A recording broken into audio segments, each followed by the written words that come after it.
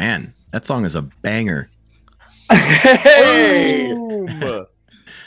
I can do this. All right. Welcome back to 4 Geeks by Geeks, where geeks come to geek out. My name's Farles Barkley. He did it! I have a very loud sound in my ear. How are you guys doing? How's everybody doing? Doing good. I'm so good. Right. I love Yeah. sitting over here and having control of all the buttons, but not actually being in charge. That's I right. don't know how that's different than any other day. Damn. Correct. That's fair. So, what's happening tonight is the first season of CLOUDSCAPE has come to an end, which I'm sure you guys have recorded way past that. But I have surprisingly no. Joke's on you. That's fair. Hey, summertime's busy time. I have been allowed to force everyone to sit down and talk about it for the next questionable amount of hours, and I am going to take full advantage of that responsibility. I think the way this is going to work is we'll just like give brief description of an episode or something, and then I'll ask my questions that I have on my list, and then if anyone else has questions in the chat or the cast or the DM himself, is it DM or GM? What is it in this one? GM? GM for Fate Core, yeah. All right. Feel free to ask away or just comment on, what crazy shit happened in that episode, because pretty much nonstop you guys are trying to die. Like toddlers. So far unsuccessful. Well, yeah, actually, I don't think Waylon even took much damage in those fights. That's Not really, yeah. I was literally trying. I was bleeding. I bled. Nobody makes you bleed your own blood. Before we get too far into the questions, Farles, can we just first thank you for being willing to do this? And when we've done a skydive like mid-season previously, and it was fun, but it was just like all of us talking in an echo chamber, and we're like, who'd be really good leading this discussion is our only fan. .com. It's bold of you to say Alec must not be here, so Alec is a fan of FGBG, but nobody is as big a fan as Farles, at least that we've seen. Like every week, this man in our Discord goes back and listens or watches the episode, and then we'll do a live commentary of reaction in real time of everything that happened. And it's like my favorite thing of the week. And it's just wonderful to know that something we're doing is appreciated by at least one person. And so now that one person is going to sit here and get to talk to us. And just grill you. What a reward. it's okay. Look, I feel like my feelings are going to get hurt, and that's okay. You're in the military. You'll be fine. I am a shit player. It's fine. I understand. I got in at the ground level. That's a good point, and I think we'll get into that a little bit later. Is just this Fate Core seems like it leads itself really to a lot of really good storytelling that a lot of you kind of miss in, especially Dungeons and Dragons. It's a lot, just very different. I do have some questions to start off with, kind of like session 0 type stuff. Before I can read what happened in episode 1 because you guys all appeared out of thin air. So if you guys don't remember, we basically met everyone, the whole group in the city of Aurora. There was this really cute scene with Nan where everyone instantly fell in love with her, and Kit was there too. And it was 150 years, the sexy centennial or something of the. Yeah. No, but I don't care what it really is. It's now the sexy centennial. Retcon. I tried pronouncing that 1,000 times earlier today, and I gave up. So I've never attempted to say that word. Is that our new I said it like 3 times in one episode. I think I remember that. So there was a big festival happening. And I guess 150 years ago, some crazy event happened and it involved Zodicium, which destroyed the planet, made it unlivable. Everyone moved to the clouds. There's a bunch of cities up there floating around, having a good time, also getting really high on this drug called X that they're all making, and it's everywhere. What happened this episode? So Kit finds out that Nan is wanted by the Gold family because of her missing dad. And so she's like, oh, I'll take care of this because I'm a badass. Tobias had stolen something. I don't know. Sirkin broke a smut store shopkeeper's finger after buying a book off of him. Terrifying. That's what you get for selling a book to Sirkin. Well, which was kind of the I don't think it was sold. Oh, it was sold. It was stolen and then sold. He paid for it, and then the guy was absolved of his sins somehow by breaking his fingers. Exactly. Theo met with Faust. Talk about some sort of blackmailing. Then he kind of blackmailed him in return. Immediately, yeah. Which was, I mean, pretty on brand. I think you find out later for Theo. And Waylon's doing some cool warehouse shit.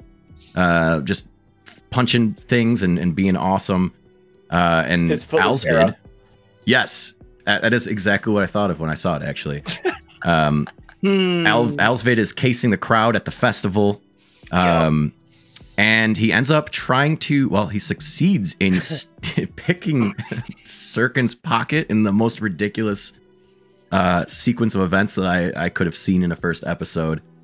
And then, explosion happens and Kit clotheslines a terrorist in an alley. And that is pretty much what happened in the opening episode. It was wild. You so make now me everyone wonder knows. how that took 2 hours. I skipped a lot of the good stuff.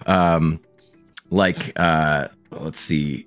Who it was Al messed with some light guards that were messing with some people. Really made him look like the Robin Hood kind of character that we all believe he is. That changed for now.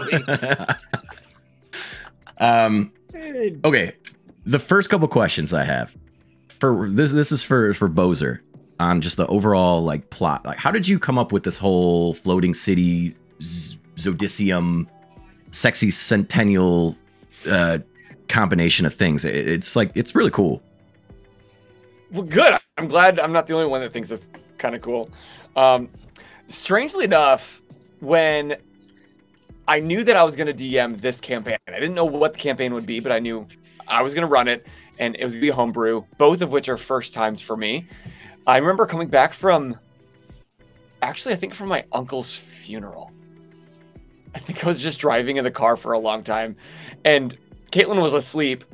And I was just thinking through what would be cool. And I just had this idea of City in the Clouds would be cool.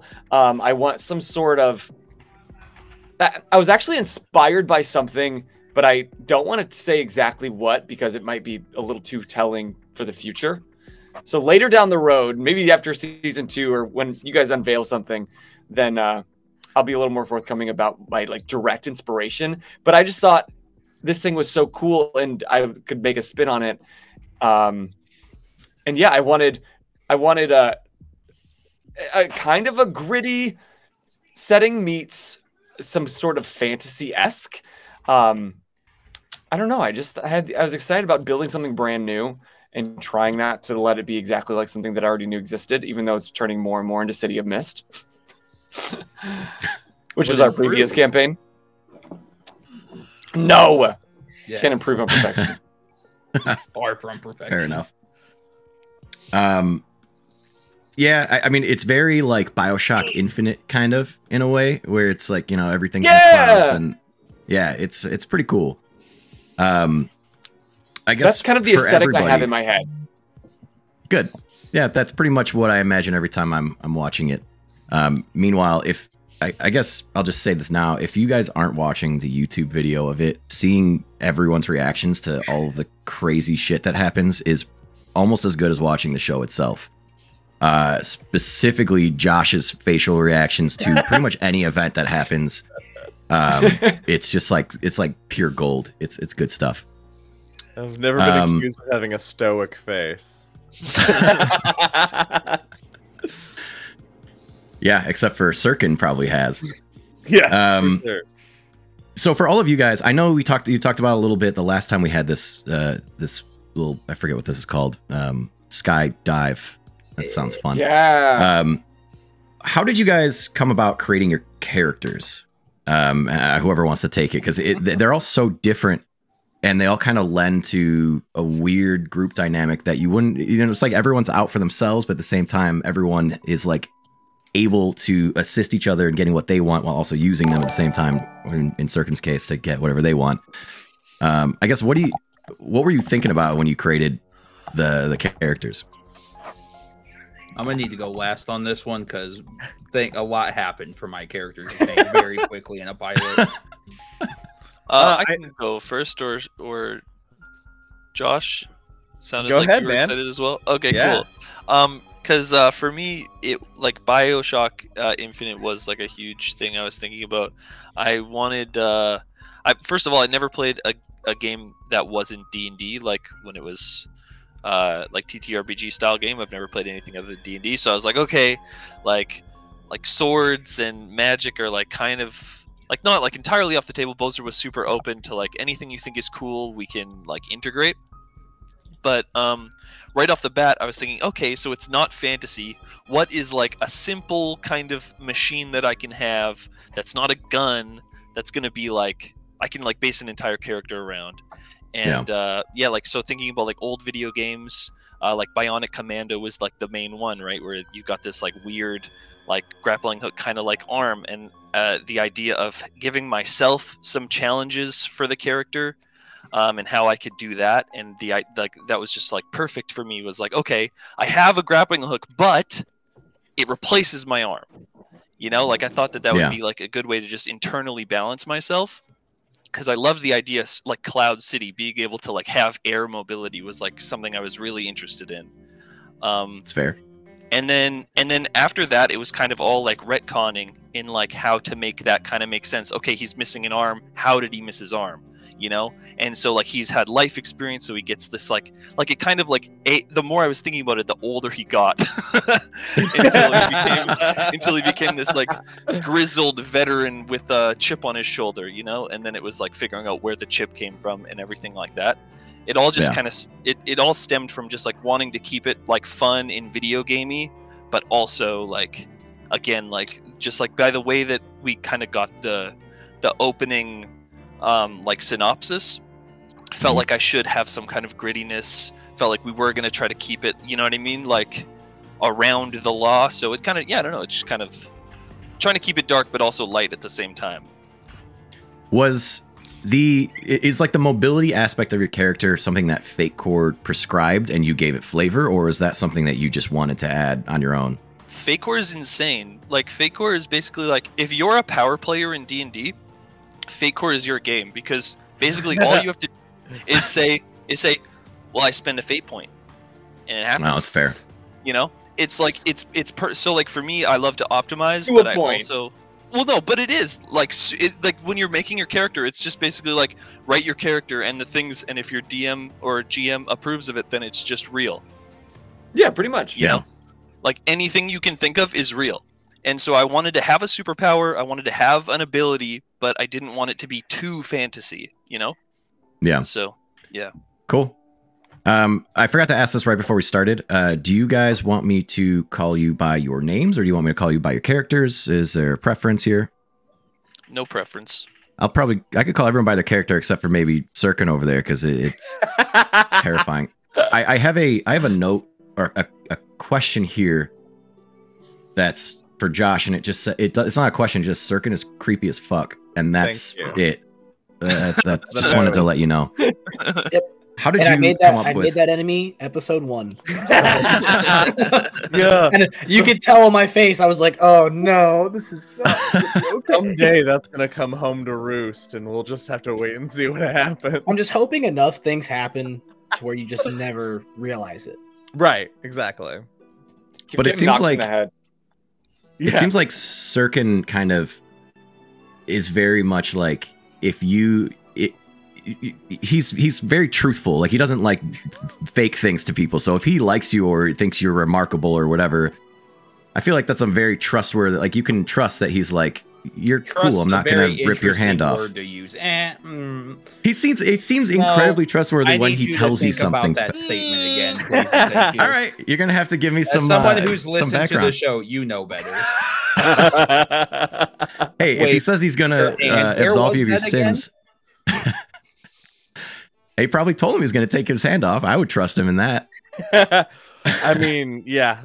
Well, and that's the thing. What makes something that I find amazing about this show in general is that I created this character because I usually play something as more of a I usually play a more leader type character or a more comedic character, and I wanted to go all the way in the opposite direction. And I also the funniest character on the show. I also love I love an anti-hero redemption story. I love the villain turned good guy. And so the idea of picking up a character that has had a series of causing misery for a twisted purpose that he felt justified about, how does that change when when the faith breaks? How does that change him? And then with us before our session 0 sharing our backstories a little bit, it wasn't initially we didn't plan, Wayland and I, to twine our stories that way. It's just when we shared that he was going to have a hand removed, we were like, hey, let's build a connection. And it ended up it's informed so much of these characters in this story between these guys. Yeah, it was actually like something really interesting because, what you just said, I wrote that I lost my arm being tortured by a rival gang. Before we knew any of the other gang names, that's how it happened. And he works for a rival gang as a torturer. That was that was two different thoughts. Yeah. That's cool. I will say the video, the animation for that scene, the flashback, was awesome. Very unexpected. Yeah, that was another collaboration. Yeah, I skipped ahead to that. That was at episode 3 or something. I hope it happens again because that was very unexpected and very cool when it popped up. Also, that was done by, I think you did the voice. I'm just looking at you now with the weird head tilts. And Austin did the animation, right? Yeah, just drew it. The animation, I think, was like all done in post from cool Josh. It was all stills that I just put some effects to give it some light. Yeah, it was great. It turned out really, really well. That's because Austin's incredibly talented. Oh, thank you. Yeah. Thank you. All of our merch is by Austin too, and there's going to be more dropping this week. Boom! Woo woo woo! So many. When's the Nan merch? And I'm here. Nan merch? Oh shit! I should take that slutty Nan sketch that I did, and we can make that into a T-shirt. Or I need that on a hoodie. Yeah. We need to figure out what's the Aurora version of Playboy. Nice. Because it's got to be classy. Sky Bunny. Sky Bunny. Oh, there it is. Nan on the cover of Sky Bunny. If that doesn't work itself into an episode, here we go. I'm leaving. All right. Britt, Kit, you can go next. How did you come up with this character? Okay, so when we auditioned for the show, we kind of had to give a kind of like a loosey-goosey of what we wanted to play or what we would think kind of would work in this world. And I've always wanted to play a D&D equivalent of an artificer, which if you don't know what an artificer is, they're kind of like the fix-it type of person. So when I was getting down to like actually designing my character, I was like, oh, mechanic, and I think as I heard everyone else's character, it made me fight more to keep her not a criminal. Everyone else is a criminal. Yeah. And I was like, okay, well, I don't want to go to the... Okay, Theo, He wasn't a criminal yet. Theo does not have a criminal record. Criminal. Doesn't mean you're not a criminal. That's exactly what that means. So are you saying there's no such thing as criminals unless they've been caught? Correct. Innocent until proven guilty. That's the most That's stupid how thing I've ever heard the in my court life. of law works. We are live now, though, right? That is forever etched. But honestly, I was like, I'm just gonna play what I wanted to play because I didn't want to. I felt like because she was the odd person out, it would make a good storyline. And honestly, she's a lot different than I thought, and I don't hate it. Fair enough.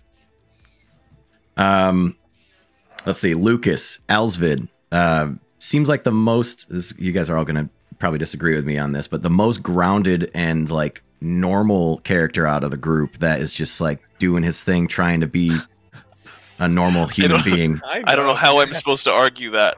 Yeah. Okay. I'm a homeless man with one arm fighting crime.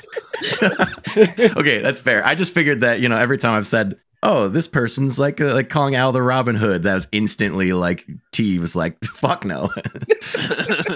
How did you come up with Al? So and the name too.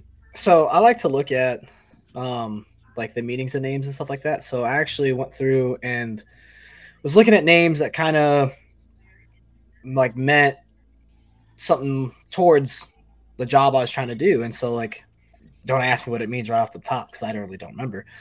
But I looked at the party comp that we had and I was like, okay, what can I be good at in this city?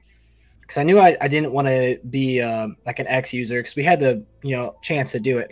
My first rough draft I was, but then I was like, I'm not gonna do that. Let's see what fits in. The party doesn't have like a rogue type character yet, so I was like, all right. And I don't typically play rogues in D&D because I play D&D a lot. Well, so I was like, all right, well, who's like a big kind of roguish Robin Hood-esque character? Oh, Han Solo. All right, bet. So I took all those kind of things, put them together, and like tried to build my character around like that idea. And in coming episodes, it's really funny to watch me be like, hey, I'm supposed to be really good at this whole like burglary thing, and then my rolls are shit. He was never meant to be a rogue. They've seen it already. It's happened multiple times. There was a moment for Wayland in like episode 3 where you just kept rolling like shit, and you were like, "What do I need to like lick to get better rolls?" And then like 6 episodes later, you're rolling like 12s. Yeah. So I think you figured that out somehow. Well, season 2, we're right back in the dirt. Oh, no. You gotta lick it again. Whatever I licked, I gotta find it because. It's not a one and done kind of thing. You got to upkeep and maintenance that shit. Yeah, that's on me. That's on me. Theo, how'd you come up with? Well, I think some fate point usage might have changed some things in your path forward. So it actually happened before that. So I specifically remember walking through Target with Sky as she was clothes shopping, and Bo's like, "Hey, what do you want like the intro to your character be?" So I write out this whole thing because Theo originally always was going to be a fixer. And I figured he was going to be a more political fixer in the sense of like he was going to play in the upper echelon, deal with the high and mighty. And what better way to be embedded in them is to sleep with somebody way on up. Well, Bozer completely misconstrued that idea. So when he is giving me this intro with Faust, I'm sitting there on the fly like, oh, I'm not sleeping with this individual like I thought I was. I am now working for this individual. No. So way. I am on the fly completely rewriting this character's backstory because Bozer and I just had a clear miscommunication over text on what this introduction was supposed to be. I never knew this. You were Oh, supposed to man. be a honeypot? I was supposed to be a honeypot. Like that. And so then I was like, no, that's Oh. fine. I can still be a political fixer. This is okay. And then, as you had just mentioned, there's a fate point that gets involved later on that again completely takes this character and takes it on a 180 because Josh, much like Austin, will just say the things that come to his mind without much thought. And so we meet Juliana and they're like, oh, yeah, that's Theo's goddaughter. And I was like, well, that again Liana. just changes Liana. That just again changes this character's entire dynamic. Her name. Can I ask what her real name is? Because it's Juliana, Liana. Leona. I think everybody Y'all has a different mispronounced pronunciation. All I remember is clotheslining her. Yeah. Yeah. Wow. Yeah, then obviously when There it to came Liana. to meeting this terrorist, I was like, oh, this will be a very interesting way for Theo to get introduced into the underground world because now he's going to be embedded with like these terrorist types. And Josh is like, it's his goddaughter. I'm like, oh, so all right. So Theo is clearly now I already can't going to fuck have her either. So Theo now has to figure out things on the fly. And I was like, all right. So I wanted the political fixer because at the time I had just finished Mayors of Kingstown, which is an incredible show if nobody has watched it yet. But then also at the same time, I started watching Lincoln Lawyer, the new TV show. And I was like, okay, this could be a lot more fun because I knew Theo was going to be a lawyer. I wanted the out of game court type scenario. And I was like, all right, so if I told Mayor of Kingstown, Lincoln Lawyer, and just really be that man of the people and then interact with both worlds. And then once we had the terrorist connection and all these gangs, I was like, okay, now we have a little more idea and we see a lot more of Theo's inner demons in the later part of the season. And then now we're starting to maybe expand upon that a little bit more in season 2. Yeah, Theo's kind of a psycho.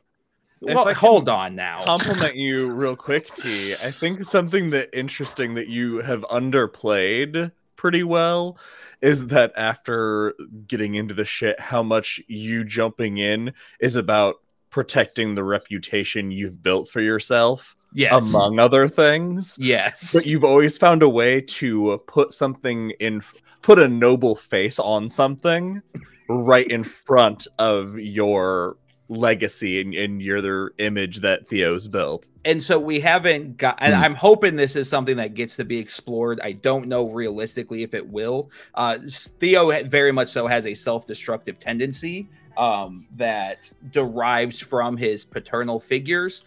So I do intentionally kind of play into that a little bit because I want to, when Theo's backstory gets explored a little bit more, there's a lot of backstory stuff that's going to make a lot more sense on why Theo reacts and does the things he does, because he full-heartedly self-sabotages as much as humanly possible.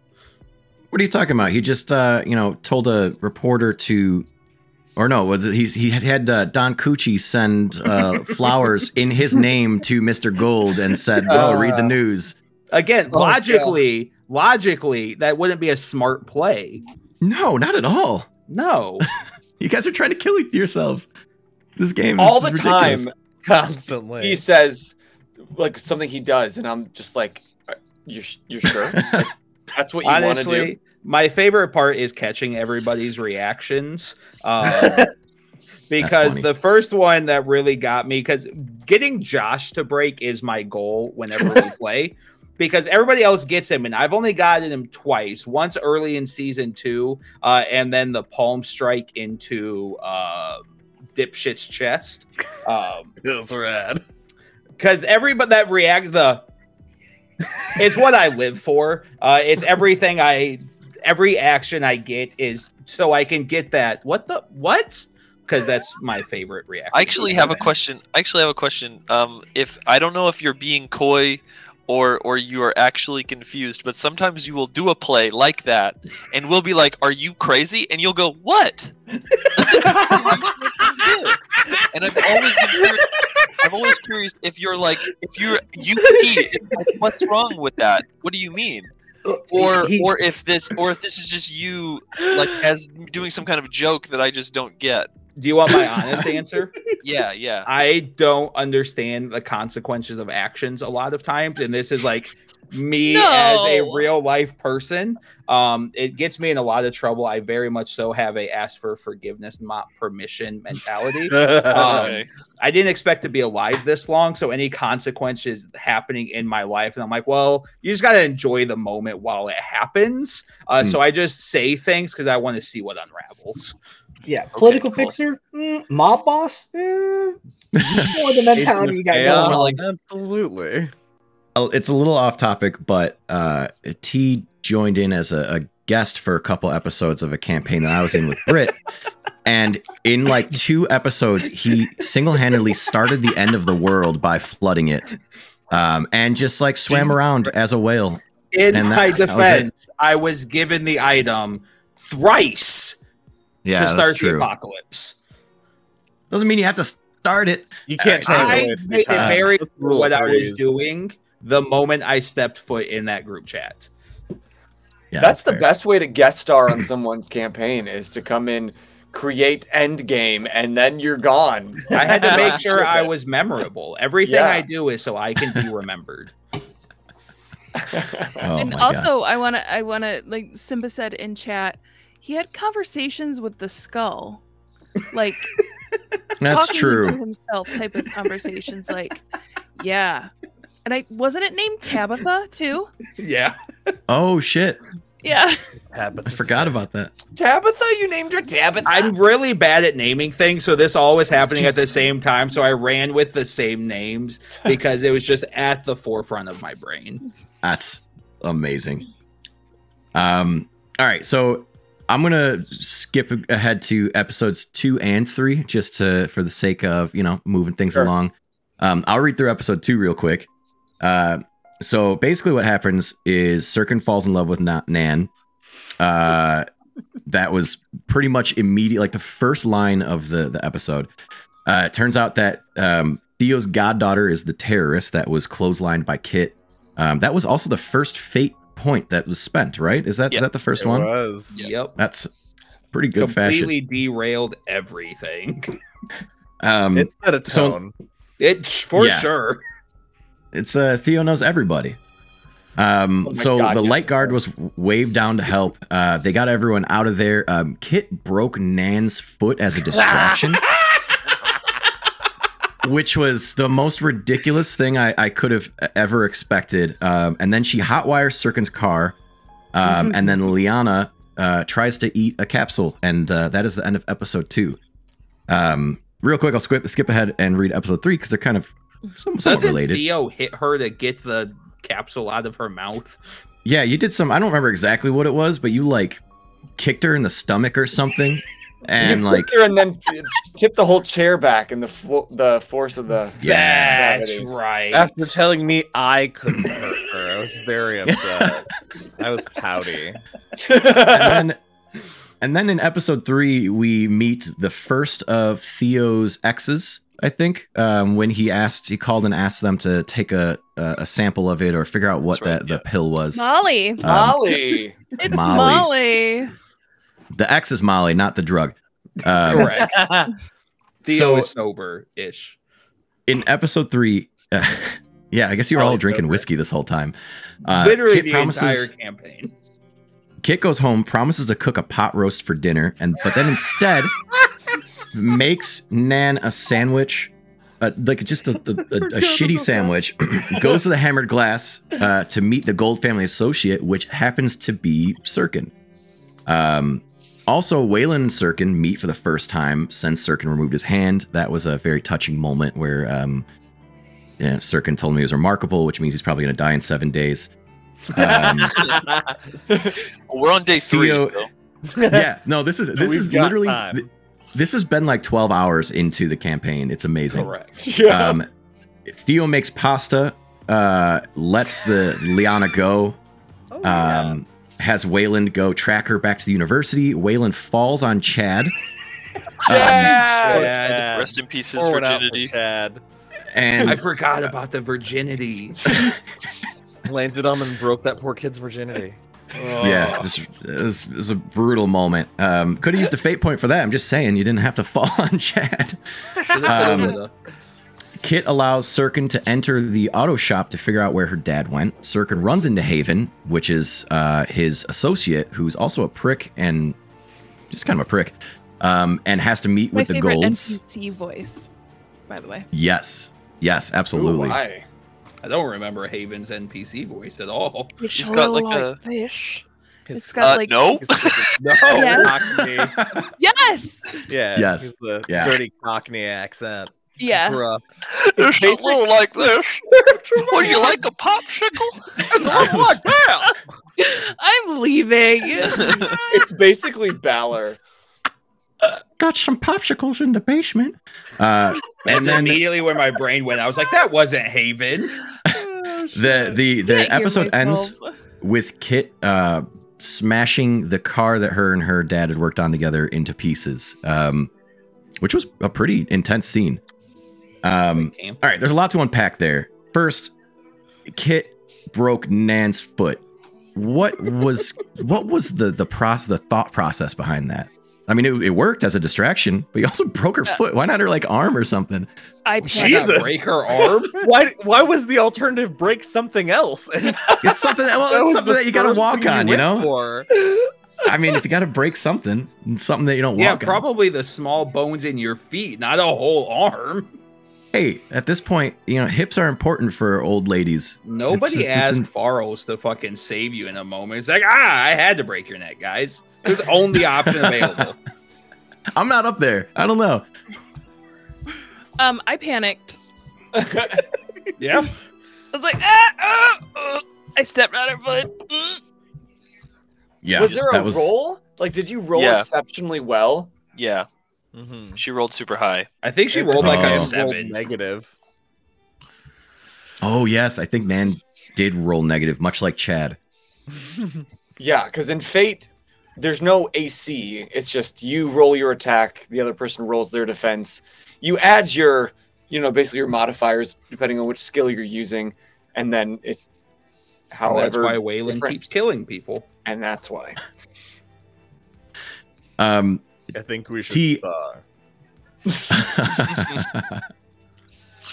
How much did that fate point for the the goddaughter fuck you up in that moment?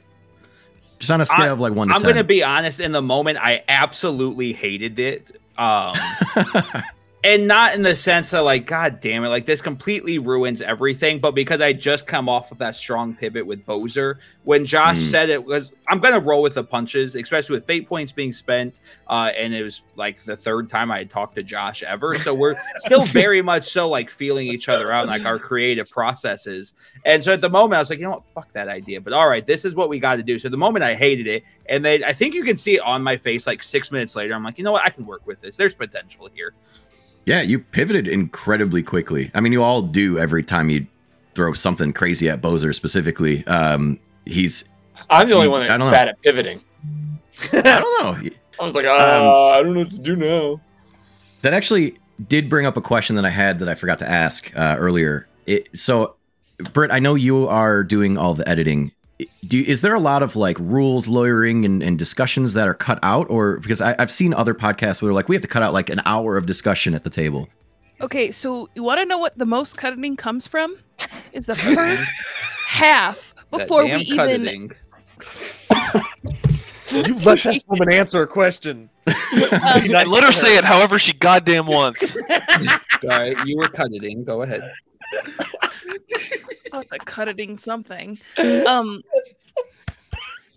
Most of the editing comes from the time Bozer presses record till he says, "Welcome back to 4 Geeks by Geeks." There is sometimes anywhere from 15 to 30 minutes of us just bullcrapping.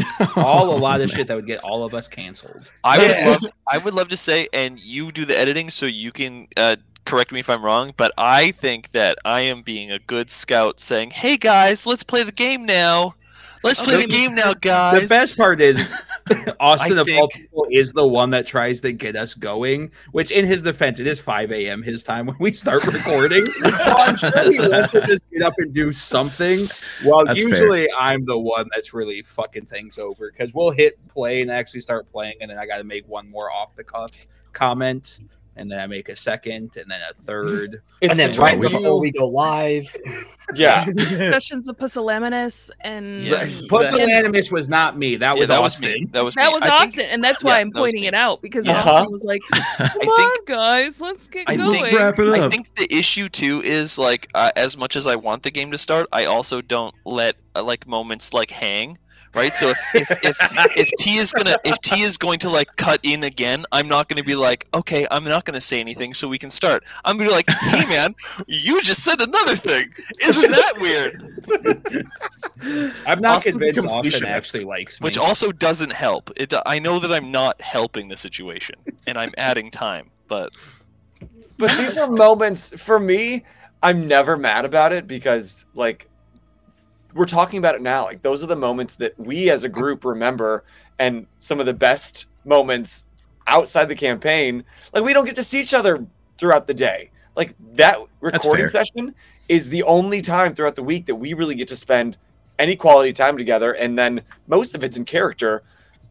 So and getting it's on a never little early. limited the amount of episodes we record. Not yeah, hey, once. we're gonna shoot Not for 2 one today. We're gonna shoot for 2 today. Starts at like 9:30. Okay, maybe not. That's just what. And honestly, like for the month of August, we were ships in the night. Yeah. Like, Josh was filming a movie. Lucas. Wow. Fart. My brain is farts right now. We know each other, I swear. Well, I'm In her defense, he's been in 4 episodes. Yeah. At least 6. Lucas just is a meeting bitch to the soon, army, right? and like the rest of us just had life going on, so we hadn't seen each other pretty much the entire month of August. So we sat down on this Saturday to record, and we're like, we're doing two, and by the time we finished, it was like Yeah. It was like an hour of preamble. hour past when we normally do. Yeah, We had to get it out of our system. Yeah, sometimes you just Yeah, gotta I shoot like the that shit. stuff too. So much things happened in between. We had to like Yeah. keep each other That's up to fair. date. no. So All right.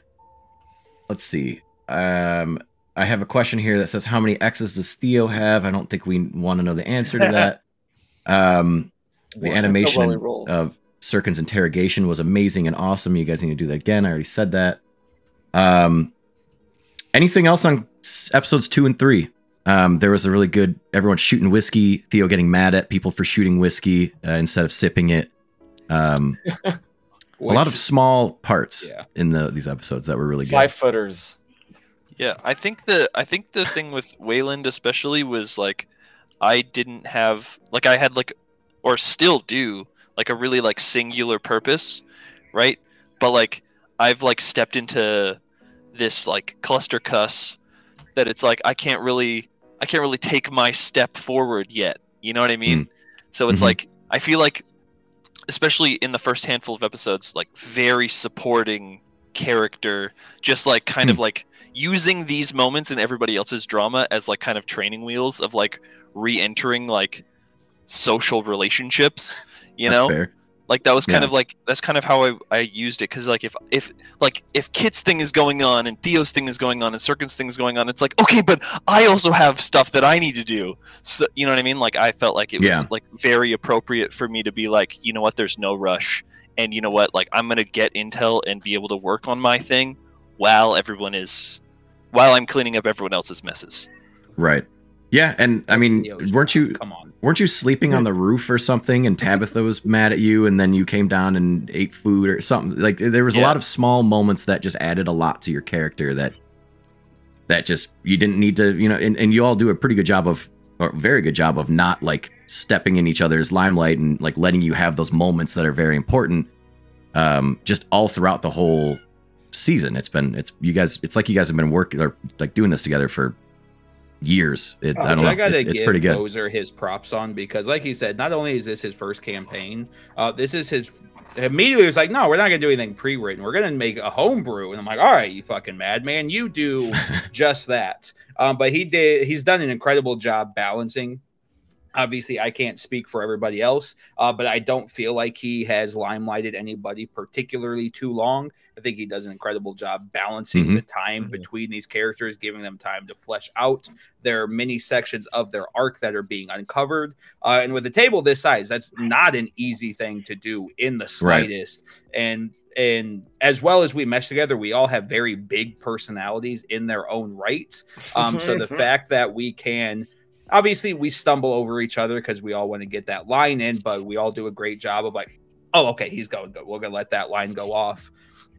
But just the way everybody is able to so casually work together, being our first project together, blows my mind, especially because these dumbasses are at the helm of it all. Doesn't make any sense. Oh, it's easy for me to take the background because, you know, I'm pretty sure I also was only in the first episode and I was not in the second or third. So I'll let the professionals do their thing, and I'll just kind of come in and out when I can. It also really helps that like we all are fans of each other's character. It feels like so it's very easy to pass that ball when, or you know, opportunities to set each other up for something. They feel very natural, and that's really nice. You don't always get that at a table. When I edit, I don't edit a lot of what happens at the table. A lot of the things that like I edit is someone's cam broke or a dog barking or just, you know, life going on in the background. I don't me flirting with my wife openly. No, that stayed. With tongue. That one stayed. Tongue. But a lot of it isn't like gameplay. It's just, you know, stuff. So what you see is what's actually going on. And I know that we had talked about that like previously about what kind of show we wanted this to be. But one thing that we have, I guess, is our brand on FGBG is just like authenticity and like laziness. And also it's easier to not have to cut all that out. but those are the most delicious moments, at least to me. And like when I listen back to a D&D podcast or something, it's those little moments that I cherish that don't move the story forward, but it highlights character and shows the relationship the players have with each other. That just makes me want to hang out with those people. I don't care what they do. I want to be with them. And so I didn't want us to cut anything out that really showed who these amazing players are, regardless of their characters. And we tried doing that with Kingdom Come in a single episode, heading out O's and ums and buts and dead pauses. It was like a 12-hour project for every episode, and it's just re-listening to the same shit over and over and make sure you get those cuts and those lines right. And I'm like, no, it's not who we are. The only thing I'll say on it really quick is just like I think that everyone, like Bowser obviously the most because he's the DM, but like it's really just a space thing. Like I don't think anybody fights most of the time. Like everyone is just like speaking until they are done speaking, and then it naturally picks up. Like for me too, like I play a pretty quiet character for the most part, and like I feel like I don't have to speak. I don't feel pressure to speak, and then when I do speak, I don't feel like I'm speaking over anyone. It's just like people aren't pushing their story onto anyone. It's just like, you know, you fill it where it makes sense to. Right. Yeah, and it's happening. It seems like it's happening really organically, and it's also kind of. I mean, I feel like the way that you guys do it has led me to have like my 5 favorite characters of all time. We've got Nan, Jerry the sandwich guy, the elevator kid, Dave the fighter, and Don Cucci all in one room, you know? And all played by the man up there. Jesus? I'm excited. It was hard to get him on the show, but yeah, he's really he really committed the time. I'm excited for when the dates finally happen between Bowser and T in multiple different dates. It seems like at this point that have been set up. It's gonna be a wild ride. Can't wait. Could that happen in season 2? I don't know. Find out. Starts this Thursday. Probably not. We're not going to get through enough episodes to get there. Who knows? We're on day 3 at this point, so Thursday is a while away. Yeah, and it's just like it's like a moment out of your like all of your lives. So it seems like all the shit is hitting the fan all at once, which is kind of wild. And the music changed right at this moment, which made it even better. Okay, we'll do episodes 4 and 5. Episode 4, Sirkin meets with Kieran Gold. Kieran Gold's terrifying. He goes through was it Jimmy's sandwich shop to get there. Jerry, forgot his name Jerry's- already. I literally just forgot. It's so I have to scroll up to get back to that name that I said. It's so fitting for Can- Jerry. Yeah. Do you want to That's know? a good point. Do you want to know? Samantha and what, Alan would be very disappointed. Do you want to know a funny is why it's called Jerry's? Hmm. Is because T thought Josh's name was Jerry the first time we all sat at the table. Poser. Yes. That's amazing. In my defense, Instead, Jerry, like, I let it go on for a while. I thought I did that. I was calling you Jerry. One of you did. It was One of Bozer. you It was did. Bozer. It was, It was me. Bozer. You're like, It yeah. was Bozer. Thanks, Jerry. And I was like, isn't his name Josh? That's amazing. It was It Bozer. was during session 0, and it wasn't until like the end of correct. session It 0. was Bozer, but I also had the same issue, and because I knew there was a J, but then I remembered Dairy Public Radio, so my brain just went Jerry. Yeah, that makes sense. Oh, that's why it's Jerry Public Radio. So Simba. Yeah. Oh yeah, so Sirkin meets Kieran Gold, led there by Haven, who doesn't remember Jerry's name, much like me. And Kit leaves the door unlocked. Wayland beats the shit out of a Sigurd's Reach dude. He might have murdered him, by the way. Oh, we he don't know. did, for sure. We don't I know think that. you rolled real high, and I think you like He punched rolled through his real chest or low. something. I just knocked him out. I just knocked Mhm. him As far out. as you know. He just the long sleep. Sirkin that night searches the body shop, I think with Wayland, and they find the Fight Night flyer and also a sign of the Eye of Axiom. Theo's ex, Molly, lets him know that the organic herb is something that could possibly stop someone's heart, and they have to go to the greenhouse district or something of the sort to find out more. Oh, there's a bunch of Still cats has by not been. me. That's fair. Then episode 5, Al comes back, checks in on his old guild. Episode 5. Yep. I knew it. And they find out about this job for the Gold family to hit a Royal X storehouse of some sort. And then Wayland kicks Sirkin's ass in a practice fight, which was That which fight was also so much fun. at the same time that once he's all like rocked, it's the same time that the courier delivers the mask. So Al walks in and Sirkin's just loopy, and they all join forces. Those were 2 pretty good episodes, by the way. The episode with Al with his old guild in that like rundown hotel, and the elevator guy doesn't have a room and can't wash his uniform.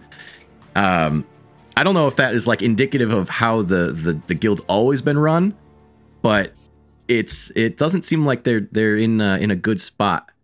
I don't know, Wayland, was it better when you were in it? So the idea was that like I don't know if this is said on the actual thing, but I like co-founded it. So like yeah, so like no, that was said early on, I think. yeah. So like it was me and my like best friend, and we kind of decided, all these thugs on the street, like instead of having them like just do unorganized crime and like getting themselves in trouble or whatever, like teaching them respect and teaching them how to do things properly and safely and whatever, but like we were still doing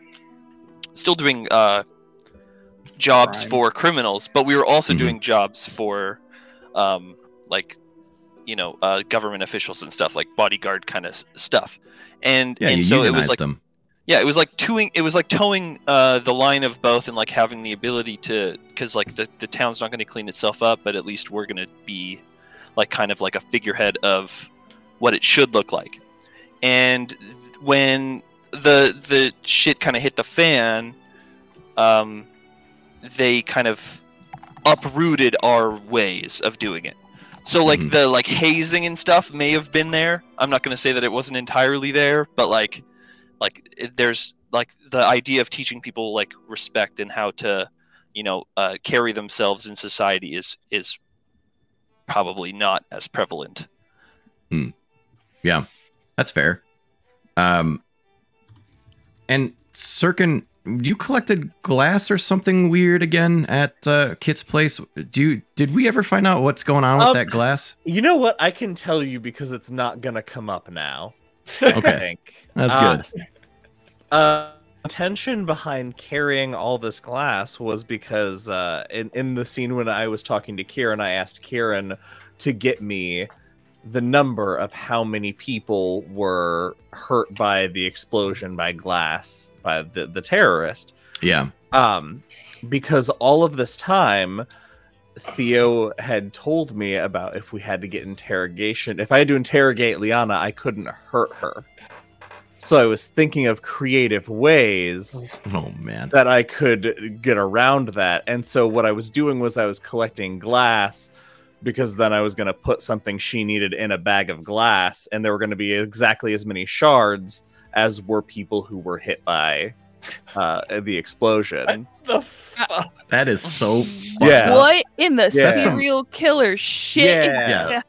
I don't And think then- any of you are by shot of all the shit that's Yeah. come out of Josh's mouth. This is Don't- where you're like, what the fuck? This Where time- is he coming from? I think it was Yeah, this episode is- 1 this- where I said that I hate Sirkin and everything he stands for. I think I Austin think said so. that in episode I think 1.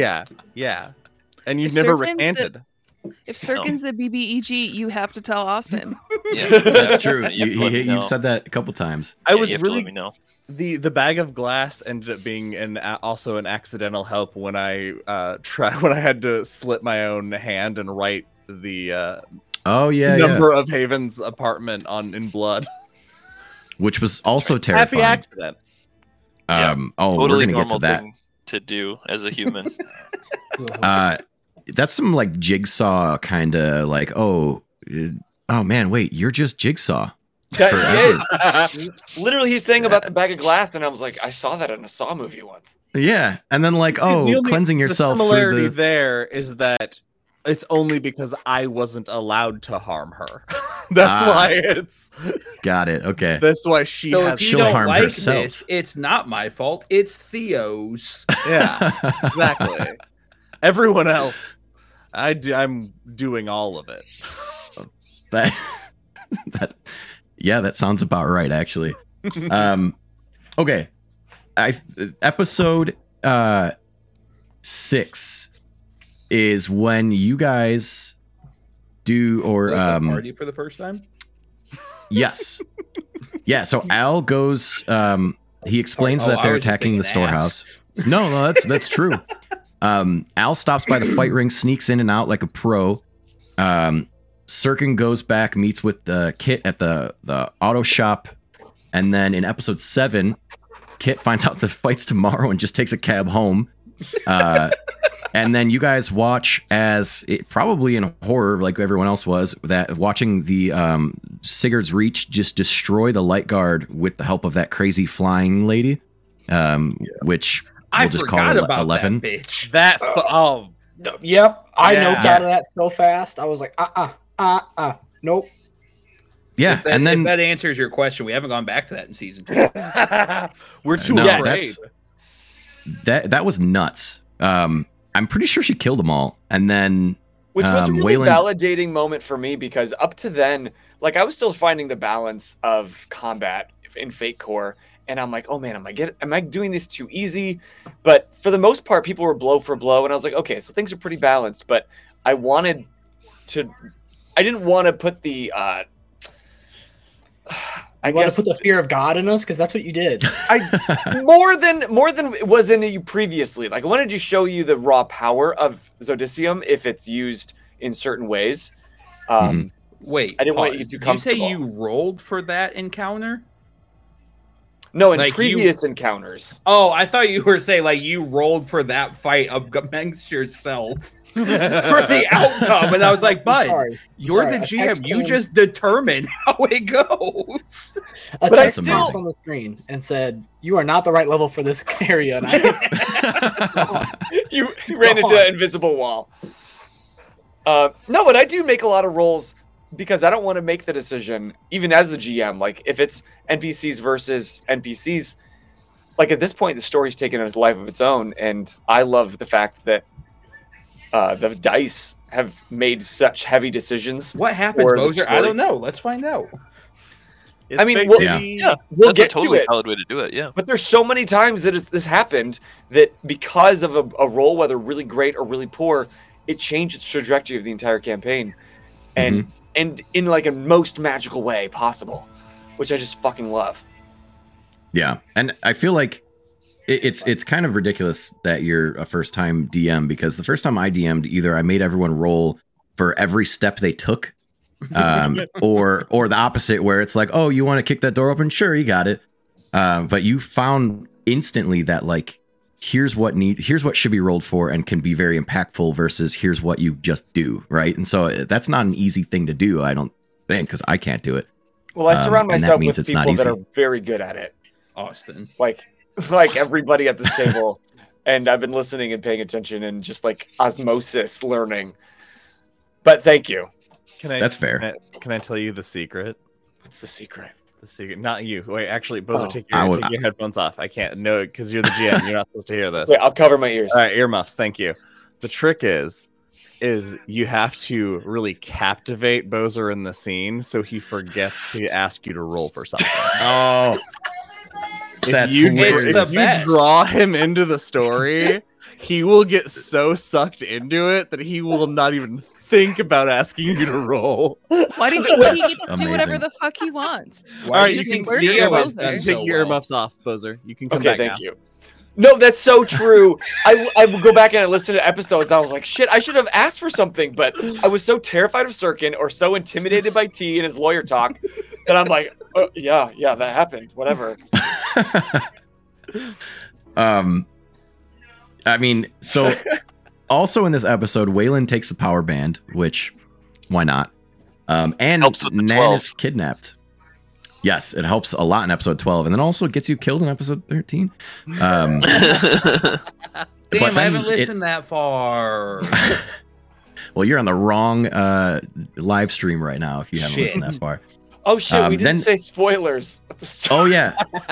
By the way, there might be spoilers because we're going through the whole first season, and if you haven't listened to it, it's still worth a listen because you're missing a lot of very small and Just go very watch Josh's hilarious face and very the good whole moments.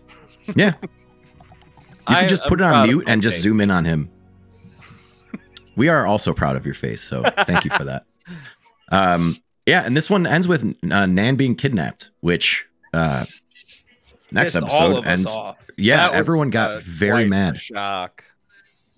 Can I ask So- as the GM, because I really never got all of your takes on that. What was going through your mind? How did you feel about it as players? Mm. As a Good question. player, I felt so guilty. As Sirkin, I anger, but so I was like, "Oh no, it's my fault that Nan is like I've been putting all this pressure on here, thinking my whole plan was basically been using Kit as a scapegoat, and then now it's on me. I'm like, shit." It was the first time as a player, or like a first time I've ever been on the opposite end of pissing off players, because I'm usually like, ha, gotcha, bitches. It was the first time I was on the receiving end. I'm like, I don't like this. What pissed you off about it? Well, and then I crashed my fucking car on the way. Yep. Because Yes, you did. I picture Nana as my own Nana. So the whole time I'm like, this motherfucker just kidnapped my fucking Nana, you piece of shit. I think Also, for me, you guys had. Oh, sorry. Go ahead. I was gonna say for me, it was like it felt like, and it still doesn't feel like it's like necessarily like a complete give and take, but we pull a lot out of Bozer as far as like what we're allowed to do and what we have done, and I felt like this was Bozer's like opportunity to be like, well, your actions have consequences. Oh yeah, You know what I mean? Yeah, absolutely. It felt like a kind of reality check out of him where he was kind of testing his power over us. You know what I mean? Where it's like we were kind of pulling from him, and he's like, okay, well, Thanks, Lucas. I'm gonna pull this from you now. I mean, if you think about it, Kit would have been home because the fight was the next night, and you guys brought her out all dressed up, and then she just took a cab home, and her defenseless Nan was taken. So it's your fault. To be But fair, if that Or poster we had a date saved on her it, life. Those are the options. well, yeah, that's a good point. That's a good point. But I mean, Kit does have what, a +6 to all roles involving any sort of mechanics or Wrenches, automobiles yeah. or something. Instant crit, instant legendary roll. So she would have been Shit. fine. She would have like pulled the door off a car or some shit. Yeah, as long as it was in Um, the garage, you're fine. Right. Episode 8 is when we have the most devastating fight loss that your whole crew ever gets into. It's when Waylon fights the phone, and the phone fucking rocks him. Yeah, I got my ass handed to me. But Actually, I should have also- taken a permanent consequence from that fight. Actually, Mental consequence. I only have mental too, so I probably should have had some kind of long term effect from that. That scene was the most also led brutal. to my question of the day of like, what's your favorite scene? I was watching Tabitha get pissed off and having to watch Waylon get like legit terrified because Waylon doesn't show fear. I don't think at all, except to Tabitha. That's where he's like, "Oh, I fucked up." And so watching, because first off, I think Tabitha might be my favorite NPC because Bowser really channels that what's the nanny's name? Who was that actress? Fran Drescher? Fran Drescher. Drescher. That's the vibe I get from Bowser's Tabitha. So like I'm sitting here watching Amazing. this scene in my head of just watching Austin being yelled at by her. And I was like, this is incredible. This is exactly what I needed. I love that. That was this episode in general was just a huge just shit show for all of you. Sirkin crashes his car. Waylon fights the phone. You investigate Haven's place by calling in a bomb threat after Sirkin uses his blood to put the address on a wall where his car crashed, I believe. Theo and Kit join forces to con the bomb threat police people into letting you into the building. The first While everyone time else just I get sneaks to in? just say shit and then distract Bowser from rolling by just saying enough shit convincingly enough, he's like, yeah, okay. I think the real key to that though was Kit joining in and being your assistant. I mean, I would have believed that she was kind of terrifying. Yeah, that was like that the whole first episode. time. I want to let Brooke put her headphones back on for this. Yeah. But Sorry, I that was- missed that. That was like one of the first times where Kit has had this aspect. Kit, we're talking about the bomb threat and how you and Theo went in and owned shit in the lobby. But like you had that aspect, bark is bigger than her bite. And I think that was the first time that we really saw you lean into that. Because I always knew that was part of your character sheet, but we hadn't really seen Kit use it. And that was the first time she barked real loud and she hasn't stopped barking. Yeah, and now I have a aspect. I switch because as you I was gonna level say, up, doesn't you that can one get change. changed out? Yeah, it's called Try Me no. Bitch now. Yeah, that's Ooh. right. Which That's is such a amazing. great evolving of her character because she really does start as this very coy, like inside of herself, awkward individual, and then she very quickly is all right, bitch, fuck around and find out. Mhm. But again, this is day 2. She tackles a terrorist. She's like, "Yep, this is who I am now, bitch. I found what brought me out of my shell." No, Yeah. it's Sirkin. Yeah, I It was brought you very out of your shell. Yeah. I still have fears Same. that Kit's going to end up being a little Sirkin. That would be fight amazing. For Kit's soul is really the subline of the Honestly, entire show. Theo's trying his hardest to get this bitch to retire early. I'm actually curious. Any like on that "Try Me Bitch" thing? Any players feel like changing an aspect like was really impactful for yourself, or like something that was like really helpful for the game? Because personally, I like canonically terrible roller, awful luck. So I changed one of my aspects to no one said it was easy, so that when I completely fumble something that should be really easy for my character, I've got that in my back pocket as like, Bowser, please, this is so simple. Please, so anyone can do that. I will give you my fate. Just please allow me to tie my shoes or whatever. Open a car door. That's my funniest thing is because I make a joke at the end of season 1 that I don't use an aspect all of season 1. And I was like, can I do a stunt? I don't use a single stunt in all of season 1. I was like, how long can I do this in season 2? And you'll find out what happens. Oh god.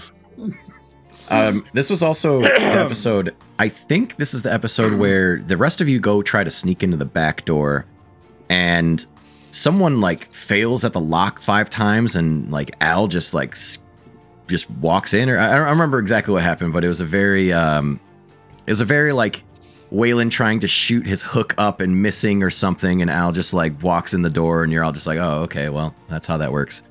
Yeah.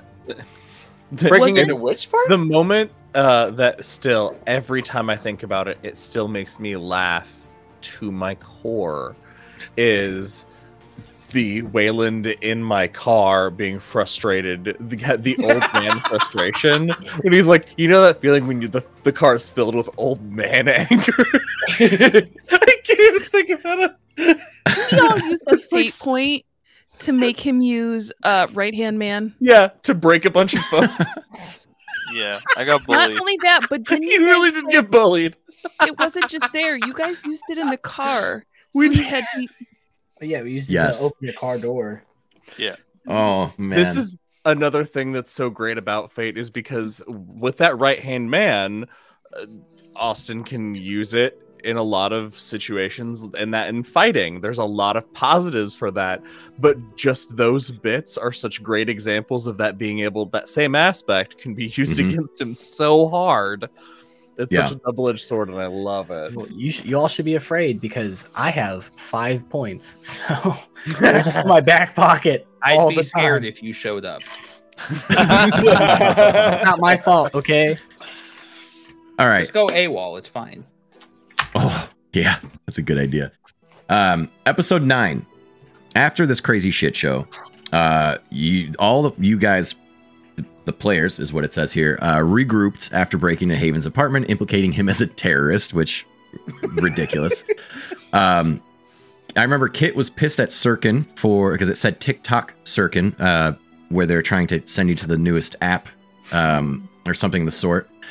And then you guys got Wayland ready for fight night. Sirkin sent out some sealed envelopes that we didn't know what was happening with, and you guys headed to the fight night and ran into none other than Liana and the most hated character in the show. God, I hate that little Vox. Oh, my God. Which I I like feel Vox. like he's grown on me a lot after that first scene.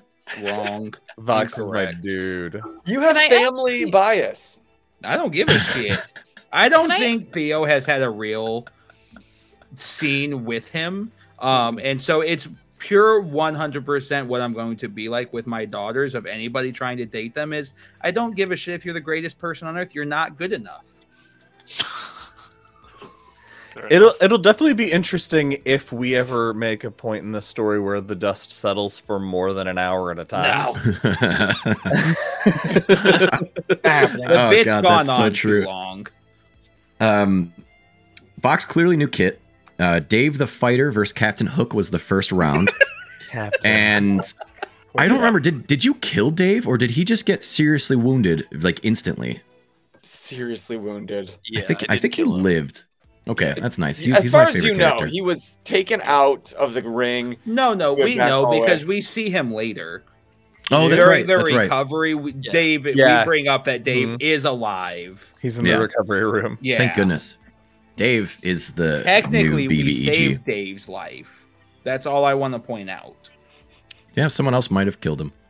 See, I rest my case. Sirkin used the new X and was able to basically see space and time itself, and then was able to scare the living hell out of Vox with his, I think it was his eyes were just like pure black. And Theo recognized the fight boss as the chief archluminary of engineering, Ren Jepsen, I think is his name. I spelled that horribly wrong in my notes. It's a whole thing. Don't feel bad. Bozer spells things the worst possible ways. That episode was wild. Was that also the when did you also fight the Birdman at that episode? I can't remember if it was Might that have or been the the next beginning one. of that fight. I think we two phased that too. It was like Yeah. split between Gotcha. 2 episodes. Oh, okay, cool. No, Just I the think you whole fought like Dave and Nightwing is what it was called, all in one episode. Nightwing. Did I? Was that Because all I one yeah, wanted fight? you- because I wanted you to have Because you have fights 3 total. total fights. because I was there for that. Yeah. And then Oh yeah, I just the army owned me. Oh wait, that's in episode 10. You were just getting ready to fight the Dave the Fighter in episode 9. So episode 10, Waylon destroys Dave. That's what I wrote. A rotating cage fight is next, and Waylon destroys the Birdman, Nightwing. Poor guy. Sirkin interrogates Vox, and Kit joins them in leaving the building. Don Cucci, the florist, was introduced for the first and probably only time. Alden Gold is announced as the final fighter, and Waylon. I think we end this whole episode with Waylon using X for the first time. Oh, that's right. Yeah. Yeah. Which It was was a nice wild not to be scene. alone. Yeah, that was actually like talking about session 0 stuff. Mhm. Like Bozer had talked like, any of you guys do X, tell me what you kind of do. We'll like shop like the power level. And I told him like, hey, if you want to roll in a table and have one of the options be me die, I'm down with that. Like if I ever do X and one of the options is just I die, like I think that's cool. Like, and that would just like poignate to like the rest of the people watching like how dangerous this stuff can be if you're not compatible with it. Yeah. And so I had no idea what my power was going to be or how it was going to manifest on myself. And so it was like fun to like actually role play, not knowing how it works. Yeah. And I literally rolled a D100 for that. I didn't even know how. What number was going to kill him? 1 or 100? It would have been 1. Okay. 69. No. That is actually a question I wanted to ask: is how does everyone know what their powers are going to be, or when he took X, you rolled onto the table? Was it a table you made? How did you determine what was going on with X? I looked up 100 superpowers, Nice. and That's perfect. just rolled. And I'm like, okay, that's number 42, so that's what it is. Because I told them, as far as in this world of Aurora and in this campaign that we set up, most people, if you take raw X, it's probably going to kill you. Like, it needs to be distilled, it needs to be treated, facilitated in certain ways. It has widely versatile positive effects, but in its raw state is usually very dangerous, except for a small population where it unlocks some superhuman ability based on like your genetic makeup, essentially. And I told them straight up, I'm like, if y'all want superpowers, you can have them. Like, you'll be part of that small population. But half of them were like, no, I wanted to leave it to fate. If ever I take it, I want to see what happens. And only 2 of you. I knew Yep. exactly what I wanted. Yeah. You didn't have to say it like that. I You was did that on very clear. Yes. Yeah, So- that episode was a lot of fun to like get to like use my character in its like not even in its intended purpose. Like obviously like infiltrator was like the main thing, but just like being able to fight with my character for the first time and take no damage. I can't believe Oh, that. yeah. was pretty cool. I'm not gonna lie, the rotating cage fight terrified me because the Mhm. whole time because that's when the party split. So I was thinking, I was like, how do I like assist in saving Wayland if it gets to that point? Because there's no feasible way that Theo can do anything to help at all, and he's just gonna have to watch Wayland die if his dice rolls go poorly. Yeah, and I mean that's what I feel like, and I'll get to this question right now, but that's what I feel like this Fate Core seems like you guys are having a lot of fun with it because the fights seemed very fluid and you're able to just like, oh, because I rolled well, let's explain how all this happens. And it a lot of times when I do D&D, and it's probably a fault of me not being great at it, is I stand there and say, I attack, and that's kind of it. But it was very story driven. And it was, I don't know, it was really cool to see. Yeah. As the person who does the most attacking, I will say that like I'm a DM, right? So I narrate how fights go. That's what I do in the games. Yeah. And so something that I really love and something I try to get all my players to do is like, okay, sure, you attack, but tell me how you attack and then I will tell you if it's successful, and then what the enemy will do in response to how you attack. Yes. Right? Got it. So going in with like especially this incredible like improv driven game, I was just like coming in with exactly how I think my character would attack, and that's Sorry. like oh no. Sorry, Yeah. I was just trying to block the. Oh. Censor. My Put bad. a censor over. Just porn cat over there. But yeah, so like I came to Bowser with exactly how I wanted to attack, with that being like the basis of the telling the story, because it's not so detailed, it's really loose, Yeah. so it kind of gives you a lot of freedom, but then at the same time, like you said, if you're not comfortable with it, then it might feel even more clunky than D&D, Mhm. because I believe that. you know what I mean? So it's like you kind of have to like completely like look at it more as like an improv game than D&D, because it's like it's all story. Yeah. It's very little mechanics. But the way that you and Bowser fight with each other is just super interesting. I don't know. You guys did a really good job of narrating it out and making it make only pause. Boy. But you say that, Austin. That's okay. And I guess I forgot what a gift that it is to work with all of you. The fact that at no point in this campaign, except maybe Lucas sometimes, where I'm like asking you to role play into what you're saying, like rather than just tell me what you do, like talk it through, show me what you do, and like you said, just tell me how it works, and I'll let you know if it's successful and what happens in consequence. So I'm just over here. I'm like, wow, I am so lucky that I get to do my first full campaign with this bench full of pros, and I'm spoiled rotten. Which is why you forget to make us roll for shit. Pros? Yes. Pros? Maybe Pros. them. Maybe them. I feel Maybe like them. for me, I'm the kid in class that's like, wasn't there homework?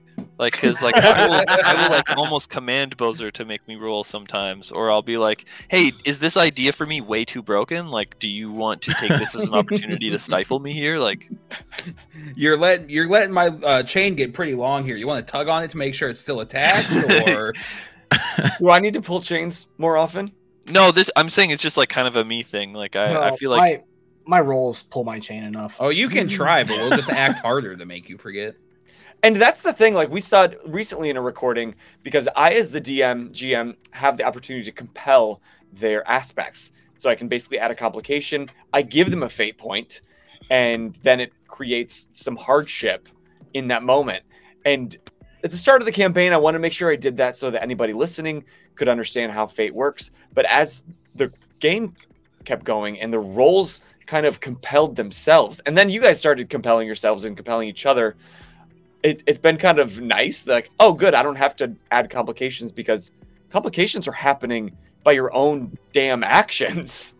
I don't need to force hardship on you, because they just find you based on what you're doing anyway. And I make sure you don't run out of fate points.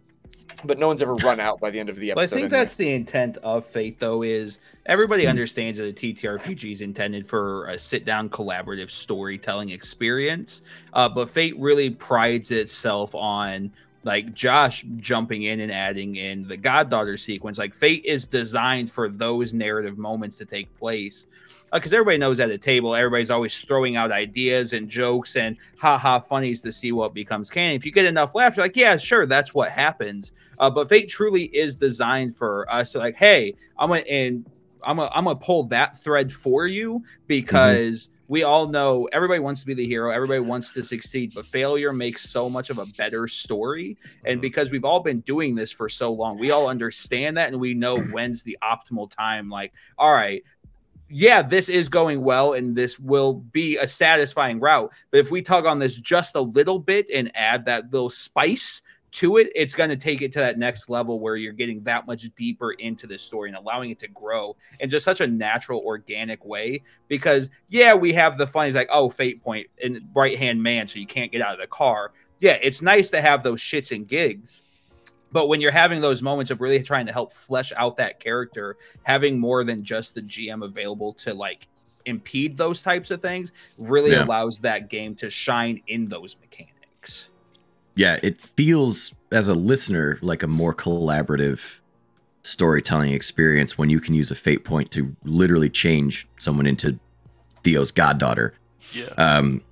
But like the way that I don't know if it's just there's always a moment when you're watching like a D&D podcast or something of the sort where like someone says, "Oh, I want to use this move," and you like, "Oh, I know what that does now," and you kind of like, "Yeah, I'm in the story," and I feel like that happened really quick with the way that the moves are named in Fate Core, where it's like I might not know exactly what it does, but I know what the outcome's going to be because of you say it one time and it makes sense. Like Britt, what was your my bark is bigger than my bite, or vice versa? Like that was it's very self-explanatory in a way, so that's very helpful for the listener as well. Episode 10 is also when Theo makes the very bold decision, I believe, to talk to the journalist and convince her that he will help her become the arch luminary of intelligence or something of the sort by having her write an article about this fight. And then he talks to Don Cucci himself and gets the flowers sent to the Gold family before Alden Gold I had faith in Wayland. Yeah. I don't think you expected him to straight up murder the guy, but we'll it was see what an happens accident. there. Did I make the thing move around? I didn't. Yeah, you didn't make the spikes come out of the wall either. That's very true. I did make my fist go between his face and the spikes, though. I did make that happen. So I guess is Theo just like a overall anarchist? Like you just are basically like setting up the world to burn right now in every single thing you've done. I want to tread lightly so I don't spoil a lot of things. Oh, that's fair. Because it's kind of already been teased kind of what Theo's more unspoken alternatives are here. So I don't have a problem with stating this because I feel like everybody's kind of on the same page for that now. But Theo wants to take control of some aspect of the underground. He wants to be involved in that world for the sake of he believes that he can have a better control of protecting the innocence of the area. And that's wholeheartedly his intent. But one of his aspects is the end justifies the means. And Theo is going to be a bit more of the certain extreme end of what he deems socially acceptable for the result of making sure that more innocent people are not being harmed in the process. As we see in a few episodes when the dark side of Theo comes out, when Wayland's like, all right, this fight's over. And like, oh, no. Theo is determining this fight is over, period, for good. Yeah, self-defense, right. Yeah. Yeah, self-defense, exactly. But yeah, so it's just one of those things like Theo does relish in the chaos, but it's more of like that controlled fire, like when you start a fire to stop a fire from expanding type thing. Like he'll do what's needed. He'll cause damage if it means in the long run it will help somebody. That's his justification, at least. That's a really good metaphor of starting the fire to stop the fire. Yeah. Actually. It's like fighting fire with fire. Exactly. Theo just wants to be in the room where it happens. So we are moving on to my two favorite episodes 11 and 12. It's a party split episode, so I'll just read through what happens in both. Both sides were a wild ride. It was incredible. So on episode 11, Sirkin and Kit kidnap Vox. Kit hotwires a car. Sirkin intimidates and then kind of charms Vox weirdly. Damn charisma so that roll. That was wild. Which also, no, it was just wild. While they're driving to the greenhouse district, he's like, cutting him up a bit and then also becoming his best friend. Then Vox leads them to a secret entrance. Sirkin and Kit follow him down and enter into a giant space. This is two of my favorite scenes in this whole series so far is Sirkin has a flare up with the X where he kind of loses control and freaks the hell out. And Kit like is able to calm him down, and at the same time you kind of figure out that somehow in some way Sirkin has met Nan back in the day or something of the sort, or at least hints to of maybe like it seems like a very core memory of his that he just kind of forgot about and was like, oh wait, in my life of absolute shit, there's someone has been nice to me, and that seems like it's, I don't know, it seems like there's gonna be a lot to come from that. That was a wild scene. I'll move on. They meet Naraya Kai, the arch luminary of something. It really says that on there. I don't know why I don't remember what she's the arch luminary of, but agriculture. Thank you. I'll change that later. We find out, Sirkin has met Nan in the past. They're taken to a holding cell at the Knights of Axiom, which I put in all caps. And the end of the episode is when Kit meets her dad, who doesn't recognize her, and she doesn't introduce herself as his daughter or anything of that sort. We move on to episode 12, where at the same time that all of this groundbreaking shit is happening, Waylon straight up murders Alden Gold in the arena with the most ridiculously amazing rolls of all time. And everyone is just, I think that was the 12. Which breaks the ladder. That's not technically something you're supposed to be able to roll that high. Beyond breaks. 8 is the cap. 8 is where it stops. Anything beyond that is just asinine. That was wild. That was wild. I rolled perfect with my highest stat being a +4. So that's 4 pluses, +4, and then +2 because in order to use my ability, I need to use an aspect, which gives you a +2, and then +1 because of the power bands. Power bands. And you guys forgot about the power bands until halfway through the fight, I think, and you were like, wait, it's been power bands this whole time. Then after that, Waylon finds out the winners are meant to be taken somewhere else, as opposed to just being, friendly winners. And that's kind of how episode 11 and 12 both end simultaneously. I got to talk about episode 11 with Kit and Sirkin in basically the headquarters of the Knights of Axiom. That moment with Sirkin's flare-up was such a well done scene by both of you. It was, I guess, for Kit. Why would Kit as a character? She's like kind of does this whole, I'm a badass kind of like a tough exterior when she's not with her family, and then you have such a compassionate moment for Sirkin, who's clearly losing his shit just all over the place. What's kind of the motivation behind that?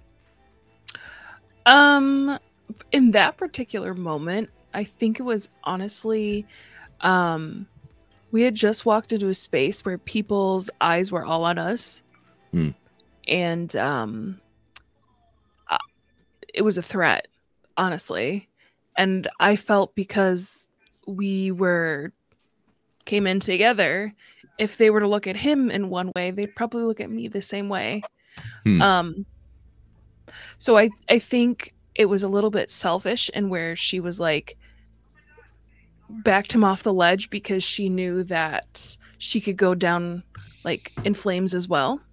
But also I think she's got a small soft spot for Sirkin. Who doesn't?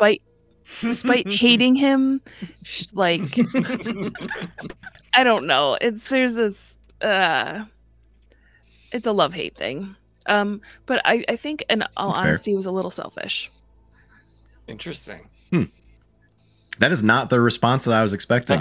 But it makes a lot of sense. I mean, you guys were you walked in there basically being the enemy, like instantly. Especially if you walk in with Sirkin, I feel like he's just the enemy of everybody everywhere. Unfortunately, sorry, Sirkin. Walking into a place with me can make you feel like you're walking with a loaded gun. Now imagine the loaded gun collapses and starts growling at itself. And now you're all alone. I get the survival instinct. Yeah. And then I was just right after that. Oh no, you go. Glad to use the opportunity for it gave me such a great opportunity to initiate the tease for Nan, because I knew that something with Sirkin is how intentional I try to be with how I treat every character, and what every character knows exactly where they stand with me, and what they mean to me. So ever since originally the Nan bit in the second episode was a joke to misdirect Brit to make her think I was going to say her and then switch it to Nan.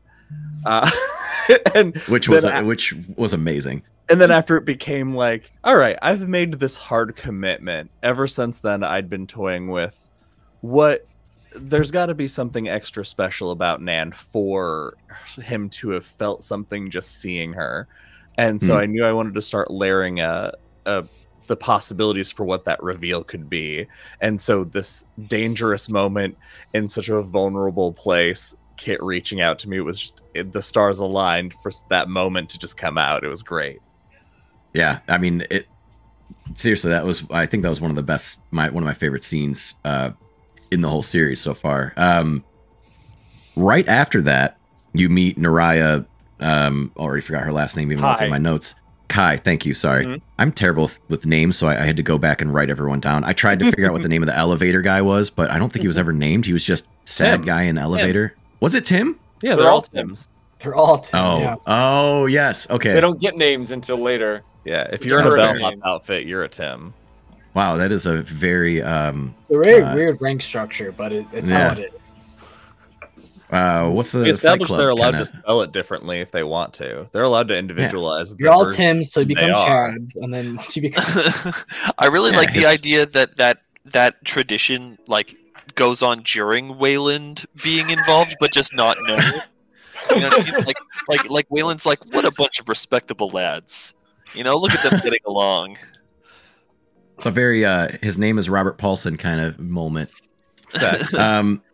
So right after that, you meet Naraya Kai, and she has a very just like offhand sentence that I felt like was really important, because she was like, I get why Kit's here, but Sirkin, I don't understand at all of how you're playing into this. And the whole time, like this whole group of like underground assassins / politician people, you've got all this group that I get how they're together, but I don't get how Kit is like, how is Kit somehow put in this group? But then from her, like a different perspective, it's like, how the hell is Sirkin here? And it's just like, it opens up this whole like, I don't know, I don't have a question for it, but it was just like from everyone else's point of view, like it's Kit's the normal person that should be in a situation and everyone else shouldn't be, but then it's like the exact opposite of how the group works. And I thought it was really cool. I guess that just goes from their motivations. Like it made sense for Naraya that Kit found her way there because she thought she was chasing her father, but according to the Knights of Axiom and what they're going towards, it's in direct contrast to what the Golds are standing for, and who's right next to the Golds is Sirkin Sirocco. Yeah, and I'm so subtle about my presence. So subtle. As far as the dynamic goes for the party, I think that's something really cool too, is because like everyone is like veteran or well connected, or you know what I mean, has like a lot, and then Kit just like happens to sit in here. I think the cool thing that happens with that is like, and you see it like start to really bud in season 2, which I've liked, is like Kit has got herself mixed into this, and then in season 2 we're really playing with like, you're mixed into this, and like what does that mean for you, and what does that mean for us? Because like on one hand, we're not babysitting you. Obviously, you're competent. But on the other hand, it's like you don't really know what's going on. You know what I mean? You're looking down the barrel of several different possibilities of your life based on the decisions you're about to make. You know? Yeah.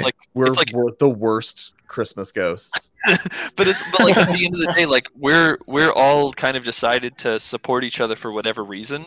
But at the main thing, right, it all kind of centers around this kid that's just down on her luck and trying her best, right? And we are all, for whatever reason, like dedicated to like trying to help her for our own selfish means.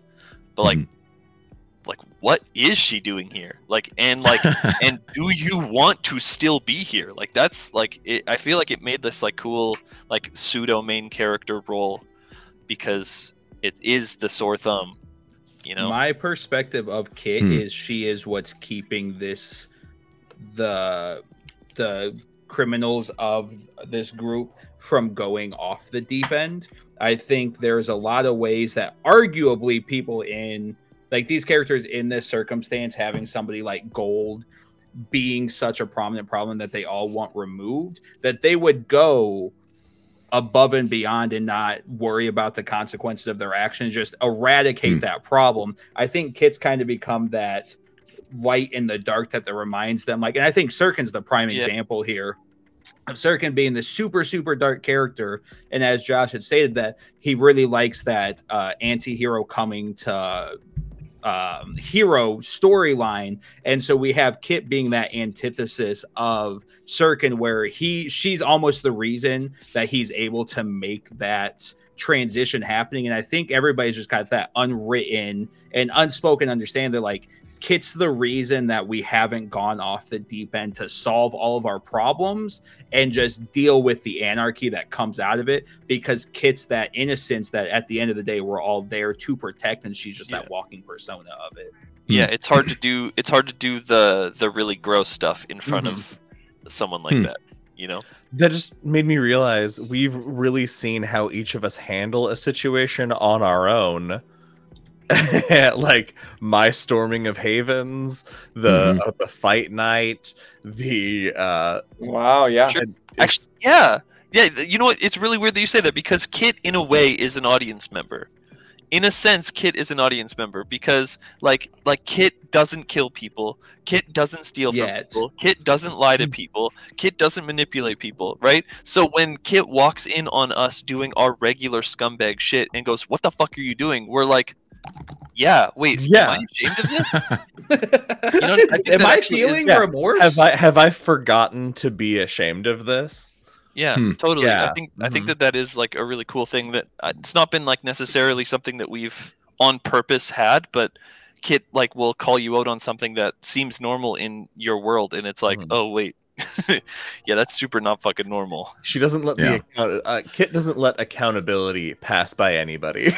That's pretty much her bread and butter. I do like the explanation that Kit is the audience, which I think is the best way to kind of describe that pseudo story that's kind of always there in most storytelling in some way, shape, or form. Because everybody, when you're watching, you need that person to relate to. And I think the criminals of the group are really playing those over fantasized, like, yeah, this isn't realistic, but Kit's the feasible. Kit's the person that all of us can actually step into the shoes, like, oh, I'm doing all of these things that this character is doing. So she's that grounding for the audience to be able to like, oh, I am in this story and I can live this story through Kit. And it doesn't break the, what's the word I'm looking for? I don't know what word I'm looking Sexiness. for. Correct. That's exactly what I was looking for. Sexy Centennial. Look, we'll put it this Sexy Centennial. We'll put it this way. She is our moral compass, and we're slowly turning her south. Correct. Instead of the other way around. Well, there's so much more of you. But at the same time, she's going a little south. We're some of us are getting pulled north. So yeah, there we go. We're aiming for a clean west. Al and I are the same age. Oh, Al and Kit are the same age. That. Yeah, but Al's a criminal. Hey, look, he doesn't have a record. What you gotta do to survive, all right? And that's harmless criminal stuff. But it kind of tells the story of like two different paths ended up two different ways. Yeah, totally. So it's like you're hitting your Alsvid arc right now. Ooh. Stay tuned. You're in your Alsvid era? Broken into enough cars already. Stay That's tuned. fair. Yeah. 100% more than you have in the past. Someone can't, even though they have a max burglary stat. I hate him. It's okay. My crafts just obliterates everything else. Not fair. Who let that happen? Oh, me. So one of my stunts is what is it? The plus always 2 making useful things. The car monkey. Yeah. The Grease monkey. Grease monkey. Car monkey. Just immediately do whatever I want. That classic phrase, car monkey. No. So moving over to episode 12 with that cage fight, when I don't know, did all of you that weren't in it, I guess, Josh and Britt, did you guys watch their episode, or did you just hear about it from them? We heard about it the next week. Wild. I don't think that's true. I think you guys wanted to watch it live. I think we gave at the time of recording we had. Oh, okay, got it. Yeah, got it. Okay. Yeah. That was, first of all, it was insanity. And the fight was crazy. But I think I was working while watching it on TV, and when Alden Gold died, I think I just really loudly just went, "Oh shit!" and was just like I couldn't believe it. And it was, I don't know, that was craziness. I was not expecting that to happen. You're all gonna die now for the 100th time, but I don't know. I don't have any questions about it because I was just like shook by the whole thing that happened. I am shooketh. And then the next episode, actually, well, in 2 episodes, when Theo starts just cleaning up is terrifying as well. But we get to episode 13, where Kit is consoled by Naraya. Sirkin unveils his plans to trap Mr. Gold, which is insanity, to find his father, who sold his kids into Gold's service to pay off debts, which is even more insanity. Then Naraya tells them that this timeline wasn't supposed to happen, and that they figured it out from these tomes of this author that happens to be the same damn book that you got in the first episode, which blew my mind. And then Waylon and Theo kill Ren Jepsen. I forgot about that part. That small detail where you kill an arch luminary. I do want to comment on that briefly. I just wanted my prize money, by the way. Give me my lifetime supply of ice cream. Circling back to Austin's comment at the very beginning, where he's like, you just do things and I don't understand why.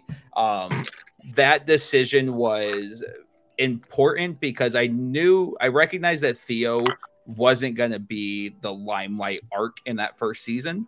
And so I needed it to be understood because I expected season 2 where I would got to do the more darker side of Theo. And I hate when you have a character in season 1 and season 2, they're a polar opposite. You're like, where the fuck did this come from in the slightest? And so like I try to do like little teases throughout like the first season for it to be like, oh, okay, so Theo's got something like going on that's kind of fueling this a little bit more. And I didn't think that was going to be how I was going to tease what was going on but it got to that circumstance where Waylon's like, all right, it's over. And I thought for a moment here, I was like, it could be over. Would Theo walk away from this, or would Theo end this problem here and now? And I didn't think there was no second thought after that. I was like, yep, home strike. That was insanity. Stop killing arch luminaries for one. If you guys want to have a season 3.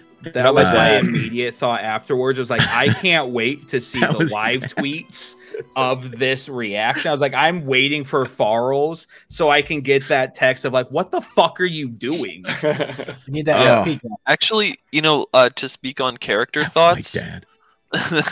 To speak on character thoughts, when Theo did that, it was like Waylon started to kind of how do I put it? Like my perception of Waylon is like more business. Like I feel like Waylon was getting really like comfortable like socially, but that happened and it was like this isn't gonna be like a family gathering type relationship. Yeah. You know what I mean? Ooh. So like Wayland is kind of like from my perspective, Wayland is going to be like a lot more business and a lot more like calculated from like now on as far as that's concerned, because it feels like there was like, oh, we were sharing meals together and we were laughing and like I was kind of letting walls down, and it was like kind of like, a moment to recede there and to make sure that I plan my moves a lot more carefully. Oh, Theo's feelings are now hurt. Theo doesn't know that. I think it's like I don't. Right in the beginning of like episode 14, when Theo starts cleaning up the crime scene and brushing under the nails and all that, you said you were like, Wayland is terrified of him or something of the sort, because that's horrifying. Like, Yeah, there's like a complete 180.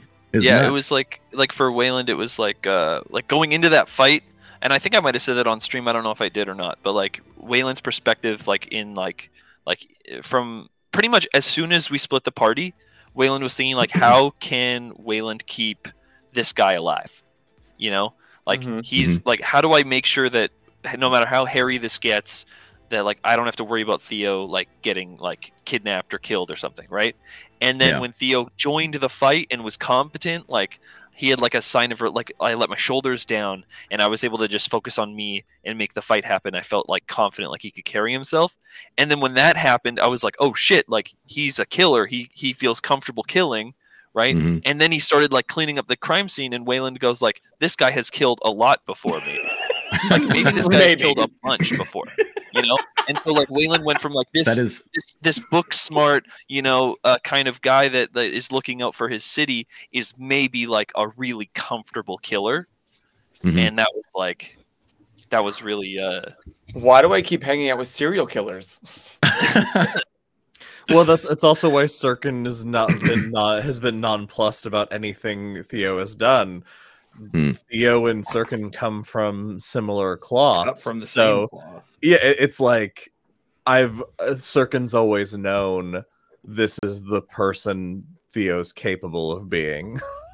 Shit. Yeah, I think that that's something that like gets overshadowed because obviously like I've got like a lot of fighting and stuff like in my background, and like but like my alignment is not evil.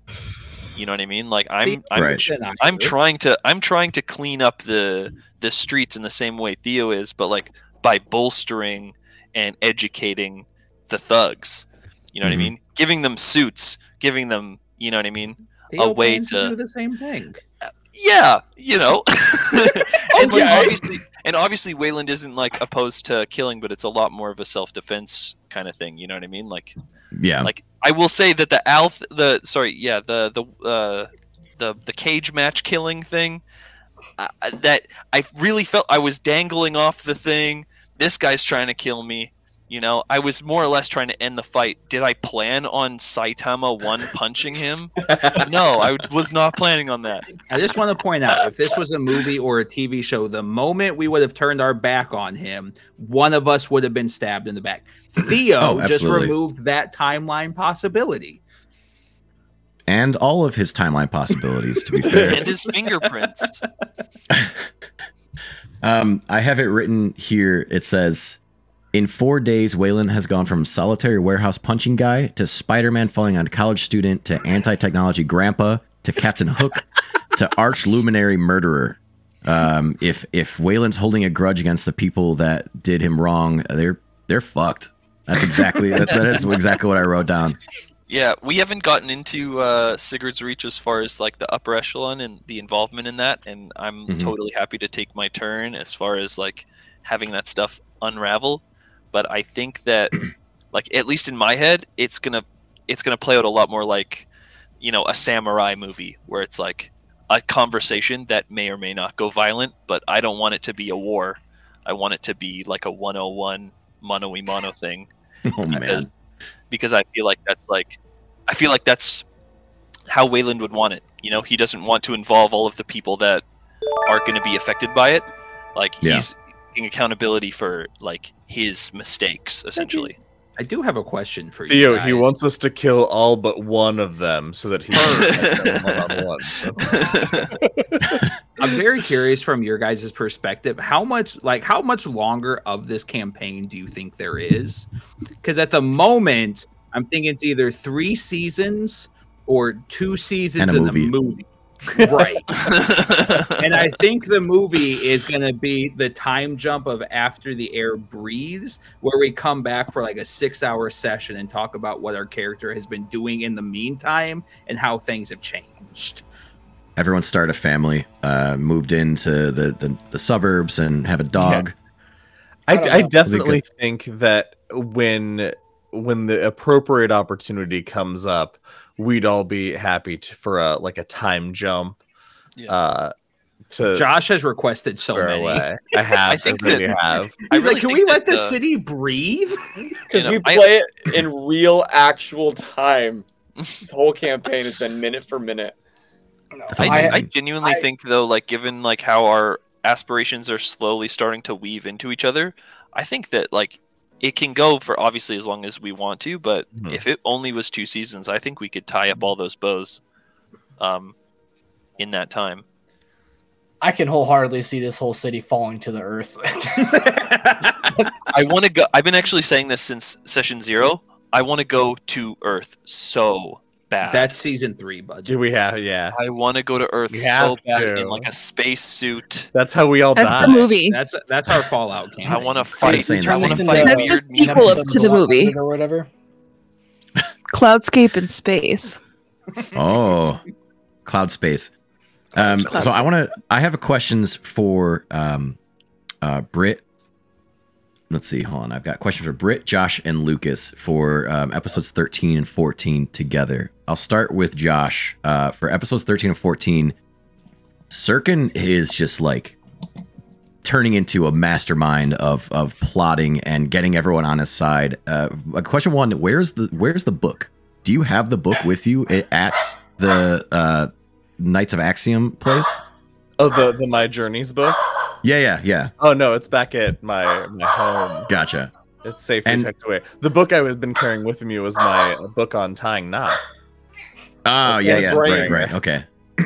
And there was a moment, and we'll get to this in a second with Kit, but when you can obviously see everything everywhere all the time, and you see that moment happen with them, and you say you're talking to some person, and like you're just like bawling into your hands. I thought that was like the best scene Thank you. ever. Also, probably crying blood, as I think Austin had mentioned. Yes. Sirkin seems like you've like as the stories progressed, they've found like a bunch of different hobbies or not hobbies, but like interests that are like, wait, I don't just have to interrogate people and torture people. I could learn about plants, and you just keep like you start off with like a book about there's no pain receptors in the brain. I think that's wrong. Let's read a book about it. Like I don't know. It's been. I feel like he's having a glow up, and I think we're all here for it. It's actually one of my character aspects is scholarly aspirations. So Cool. that is something that's one of those things that I selected very early on that I've wanted to build with Sirkin is that he's always ready to learn more because his whole job, his whole life has been about learning the truth, learning things. And it's just a matter of which way he goes about it. Still Right. satisfied. Yeah, he goes about it the wrong. I feel like a weird way sometimes. Mm-hmm. I mean, there's not a better spot to end the season than in a place where everyone's teaching you about botany and making doors move or whatever. Oh, I've already got so many plans for how to use it. Already. It's awesome. Sorry, Bozer. Lucas, Yep. you in episode 14, you pretend to be a body, right? You pretend to be a body. Yep. So that you can like get more info, and then you like promptly are like, "I'm not a body anymore. I'm your friend. Let's go hang out and let's find out some more information." Like that was the sneakiest shit ever. That could have gone wrong in so many ways. Like every couple minutes, you guys are almost like putting yourself into a situation where you could die, but your character's just like, "I want to find out some information. I'm going to be a body." It's the what fate rolls. it's what I feel like I can do. Like I was fully prepared to have you stabbed mercilessly in that moment, Lucas, but you just kept rolling so well on burglary and deception. And I was like, okay, you're invisible. Nobody can see you. And to preface this, when they did the split episodes, I saw and heard nothing until I actually sat down and we started recording. Mhm. I had He no could idea. have. That's amazing. He could have. He chose not to. Yeah, Called they were out. like, you want to know what happened? And I was like, no, don't tell me. I mean, I don't know. I was like sweating as you were like being gurneyed around and like hiding and trying to listen to the Mrs. Gold's conversations. That was brutal for me.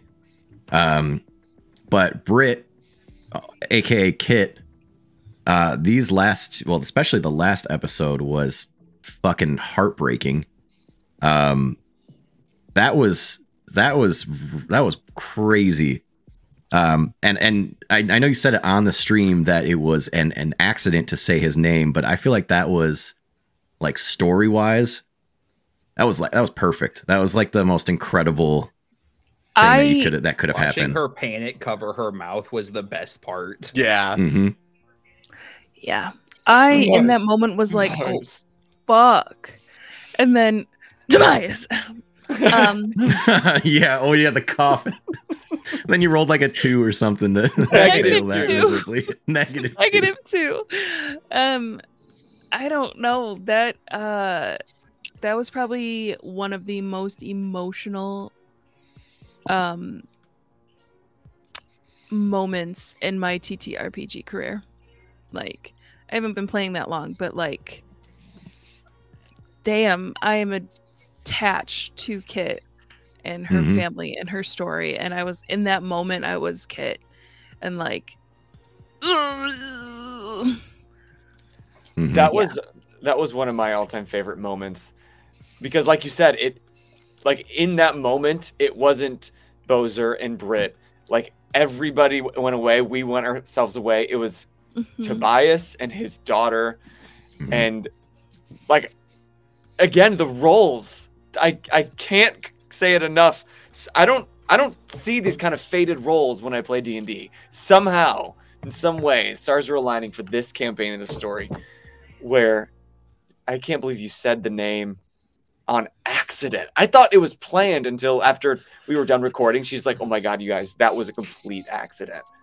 Yeah. I'm actually such a sucker for like just emotional moments in general. Like in movies or whatever, like people will be like, "That movie sucked." I was like, "Yeah, that was such a stupid movie." You know, I'm one of those guys, and and while that scene was happening, like I could see they were both kind of getting into it, getting a little misty-eyed, and I was sitting there, and I don't even know exactly, but I think I was like holding my face, and I was just thinking in my head over and over, "Don't say kitten, don't say kitten. I'll lose my mind if you say kitten." And he didn't, and I was like, "Nice." I'm so manly right now. Can I ask Britt?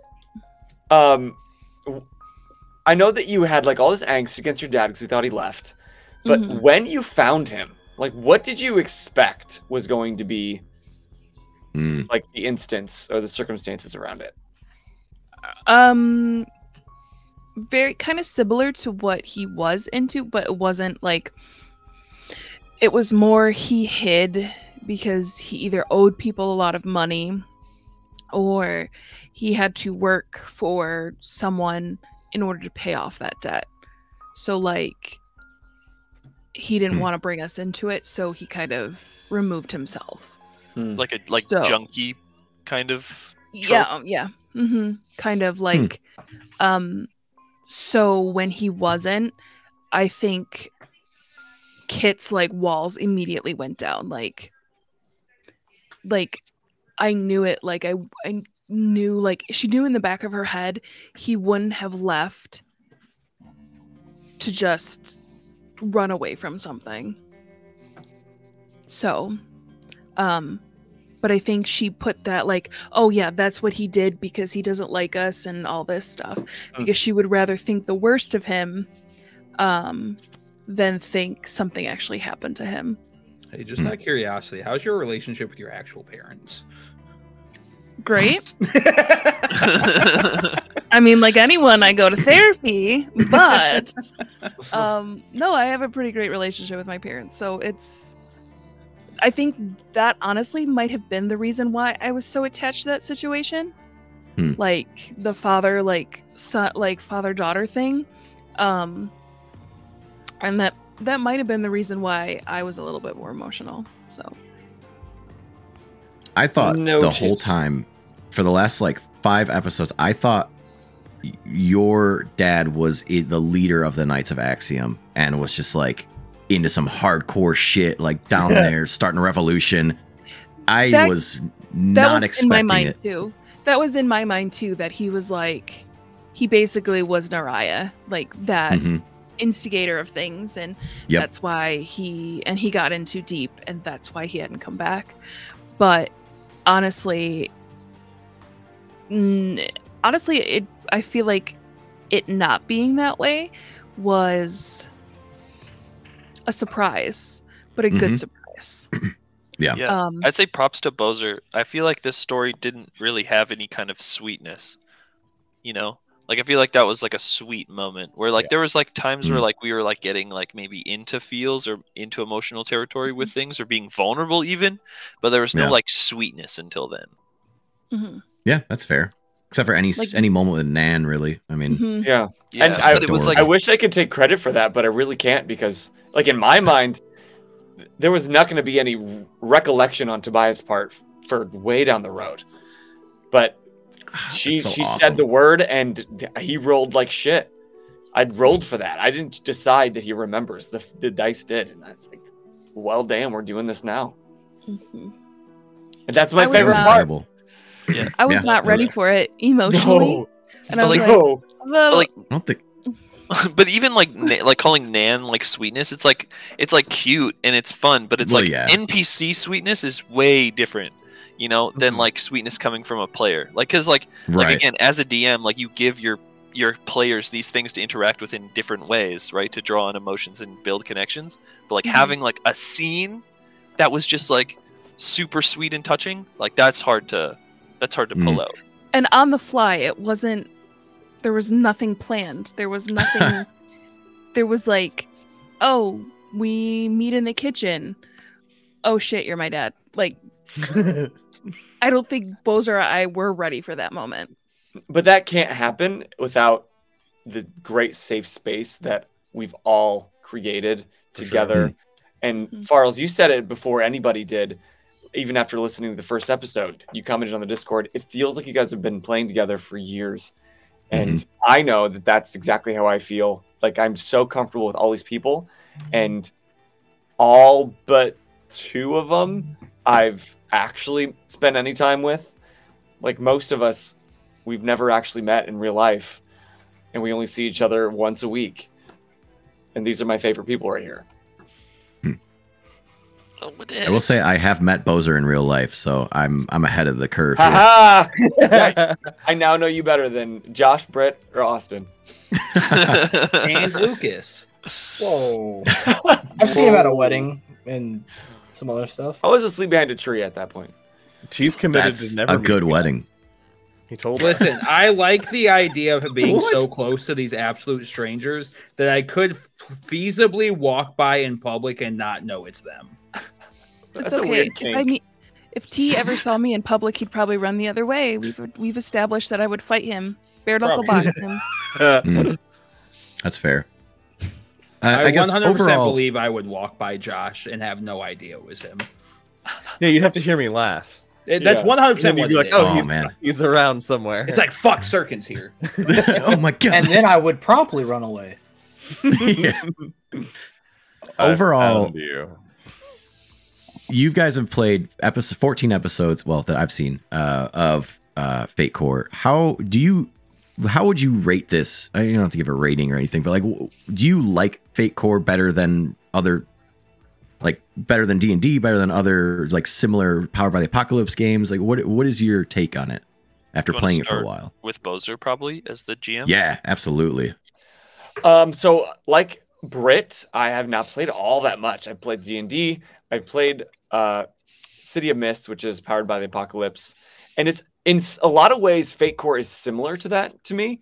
Like instead of aspects, you have story tags and you have ways of leveling up, but almost the things that maybe annoyed me about the limitations of City of Mist, Fate Core bridges those gaps. Like it creates enough freedom in the storytelling that, like City of Mist and Power of the Apocalypse, you can say what happens and it happens. But also like D&D, there seems to be a lot more structure. And I wanted something where you couldn't just say, I look around and I see this. I'm like, no, I want you to roll for it. So I'm glad that Fate Core allows notice checks, or we call them perception just for colloquialism's sake. So I do enjoy the system a little bit more than I do City of Mist, but comparing it to D&D, it almost feels like apples and oranges. Like it's a little difficult to just say this one's better because they just are stronger in different settings, and they're meant for different settings. Mm-hmm. Yeah, that's totally fair. As a listener, I enjoy when someone says, "Oh, I want to go to see this," and then the the GM's like, "Oh, well, describe it to me. What is it called? What is it?" And then you collaborate together on building the world. It's just something about that. I don't really get that in D&D. I mean, you could probably do that, but it's not really baked into kind of the core of it. And so it's really, it feels more collaborative when there's something like this that's done. What about, I guess, player wise? We can start with Austin. What do you think?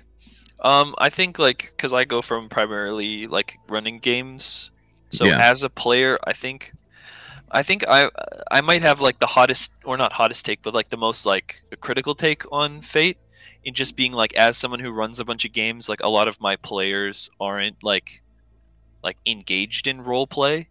If I'm getting them in the game, they like to play the story and follow along, and they learn their characters and how they work and stuff, but I don't get world out of them, and I love it. You know what I mean? That's why I focus a lot on it as a player, thinking about my convictions and stuff. But when I'm actually playing the game, I don't really get a lot of world out of them, and so I have to bring the world to them. And you can't really bring the world to someone in this game. Right? They have to have an idea of what they want in their character and what they want to bring to the world to play it good. And so on two sides of the coin of D&D, there's a lot more rules to read right out of the gate with D&D, but there's a syllabus you can follow, and you can just play generic characters and go through the encounters, right, as you're kind of ushered along. Versus with Fate Core, the game is basically just saying hey dude, you can do whatever you want, and you can do whatever you want in D&D, but in this game it's you have to do whatever you want. You know what I mean? Right. You don't have the option to just, I swing my mace, or you know what I mean? Yeah. You're gonna be bored playing that game unless you bring the creativity and the improv to the game. I've never felt that's a very good point. I can see you being so looking so uncomfortable in the corner. No. So I'm curious for you, Lucas, then. All right, so I play a lot of D&D and a lot of Pathfinder. So I'm used to having the structure. And if you've seen the City of Mist campaign, I didn't do so hot in that, I feel like. And I had my moments. I will say that. You did. And I'm starting to have my moments here. I don't know what it is, cuz as a player or as doing one-shot DMing, I can do it. I know I can. I don't know what it is. You can't min-max in Fate. That is a slander that T started. And it's not entirely wrong, but it's not entirely true. I just brought it to everybody's attention. Look, I did it once. Okay. You sucked it once. I feel like as a player though, I've definitely playing City Mist put me in an uncomfortable kind of mindset and idea building and being a part of this story more. So playing City of Mist and then coming to this definitely helped me out. I would probably rate this under D&D though, because D&D is my one true love. I love it, and that tracks for you and the kind of player you are. And the kind of game player you're used to. Yeah, and it's also playing with you guys and playing City Mist and playing Fate has definitely improved my role play aspect of my D&D campaigns I'm in now, and it's been noticeable. Everybody's made comments on it, so I don't know, I've enjoyed it for sure. But I would definitely say D&D's on top for me, and then we'll put Fate and then City of Mist. Unfortunately, it was a very rough time for me. That's what happens when you wait till 5 episodes in to have a character sheet. Well, Britt, Josh, T, what do you guys think of Fate Core? How is it compared to things that you've played in the past? What are your feelings on it as a system? I have played a lot of TTRPGs in the last however many months, ever since, you know, I got introduced to 4 Geeks by Geeks. They have introduced me and the rest of our team to a bunch of different TTRPGs because there are more TTRPGs than D&D, and I had to remind myself of that. So I've played anything from like Powered by the Apocalypse to, you know, now we're doing things with the RPG project where we're trying Printweaver and just very complicated things and very simple things. And Fate stands out to me because I've realized I like role-playing a lot more than I like combat. I'm not a combat person. And the more simplistic it is, to me, that's better. And honestly, this has left it so open that it just makes it more enjoyable than putting it in a box. Which I feel Bozer has given us, as well as just the rules of this game. So for me, it trumps like D&D. As much as D&D was like the first game that I started with, it's up there. And I feel like even as a newbie like GM, it's very appealing to that as well, because sometimes as a GM, like, you feel like you're always making it up. It's always and sometimes you're like, it's your story too. And to be able to give that power to the players is a beautiful thing. Well, I just really quick, it's not like giving it to the players, like with Fate, like it's in the players' hands and the players have to take it. Because in D&D, I feel like I try constantly to give that power to players, but they have the option to not take it. Right? Whereas like that's where this game is the opposite. Right? Yeah. Yeah. Interesting. Yeah. And I think you have to have the right people to play this game in order for it to work. Yeah, that's what I was trying to say. Yeah. Yeah. When we did our auditions, we specifically said we want a role play heavy game, narrative driven. So if that's what you're looking for, come audition. And that's what brought us the most amazing people out here. It's the reason I auditioned. Cool. For me, this is Fate is a system built for someone like me. I'm an improviser, so giving me the reins to a game where unless something has been explicitly said no, it's available to me at all times is just too much power for someone like me to resist. That's fair.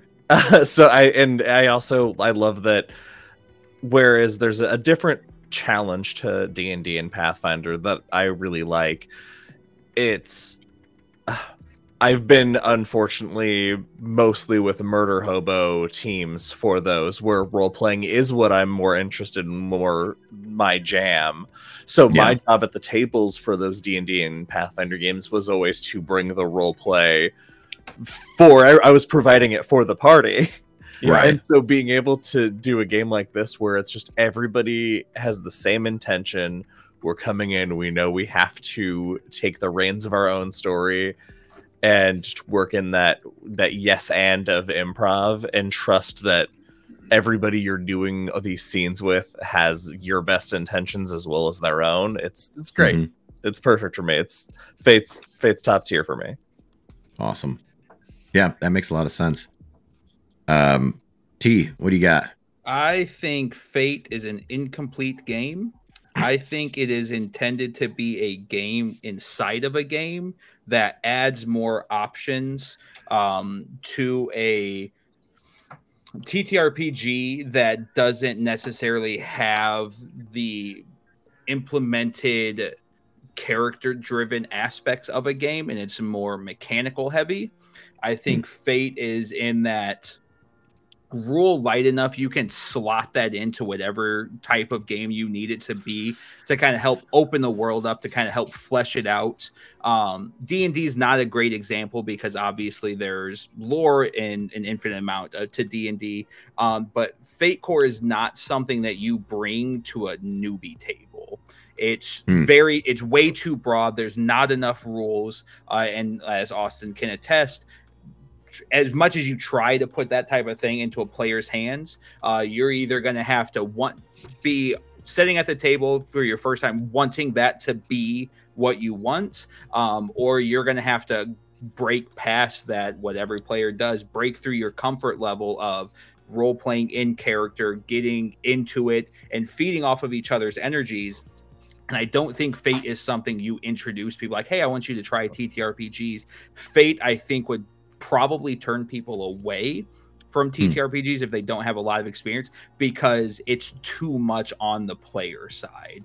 You 100% can have the DM run in a larger quantity, but the way Fate is kind of written and established, it's a collaborative table. You're yes-anding, you're no-butting, and you're just continuing off of the next person and running it. So I think Fate is something you slot into, like, if you want to do like a Warhammer game, for example. Warhammer is going to be a very, very mechanically technical enhanced game. But if you wanted to add a life to that, you would plug in a Fate system just on top of that, because you can just swap out dice to whatever you need to be, and you have a narrative way to add into a world that may not have a narrative backing to it without having to break the game and come up with your own game live all at the same time.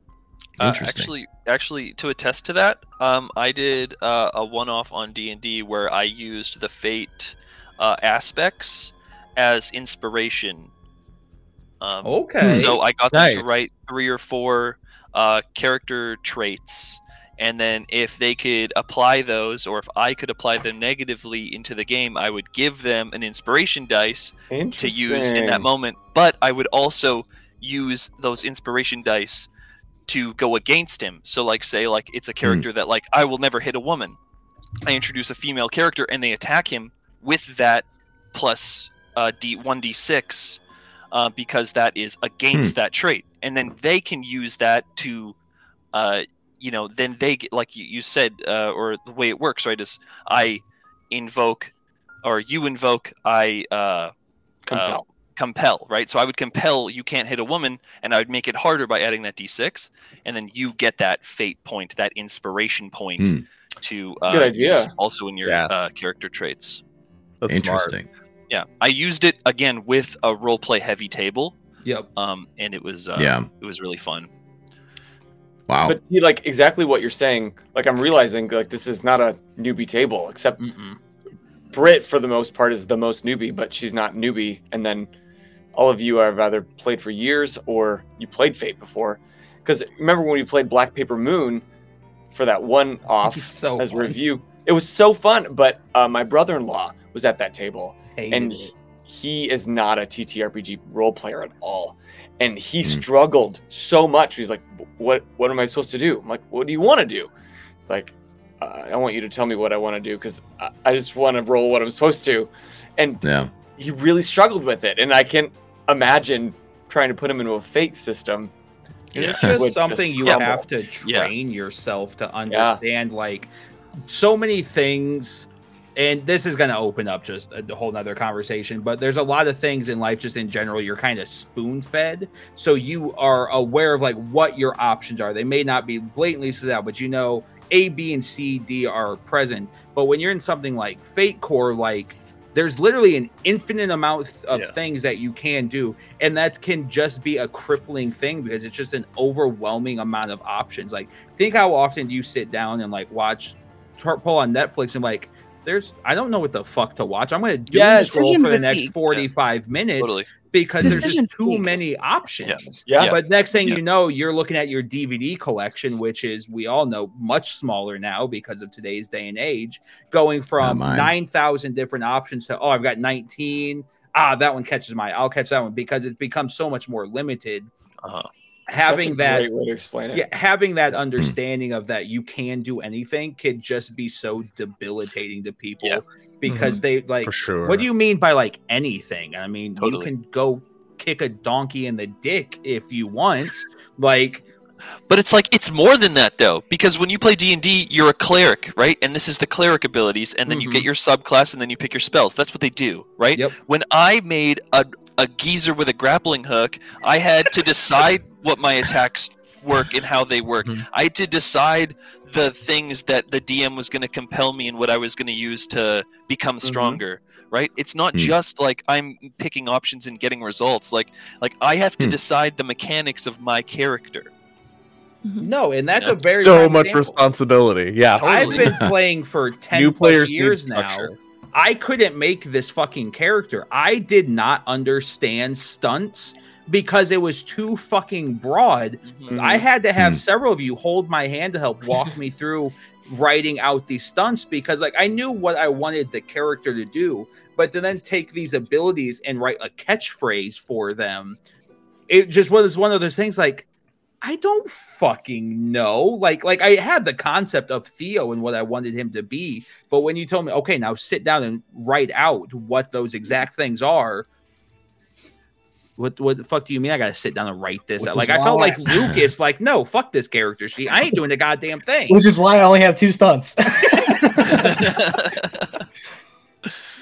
Ask me to make a D&D character, it'll be done in 5 minutes. Ask me to do City of Mist or this, no, fuck me. Okay. And I think the other issue is D&D being the everybody's go-to catch-all. There's no other system where you have websites that hold your hand making a character sheet. You Very can't play true. any other game that gives you a step-by-step basis of input these things here, this goes here, these are your options.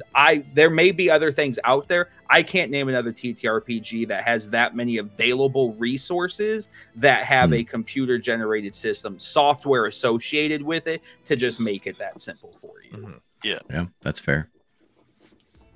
Well, we have successfully gone through all 45 of my questions. Nice. And- Wow. We did it. Yeah. We knocked them all out. We walked through basically all of season 1. I'm sure we missed some pretty interesting little moments and whatnot, but you guys will all just have to watch the damn thing so you can see it.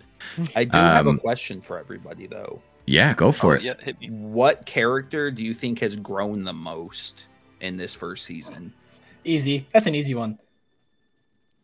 Answer Yeah, first. What is it then. then? Oh, Yeah. Sirkin, for sure. Grown? Yes. No, he's just in his element. See, I strongly disagree. No, I'm with T. I think it's me. I also haven't been here. Like Only that. because I know exactly where Sirkin was. I know better than anyone where I started.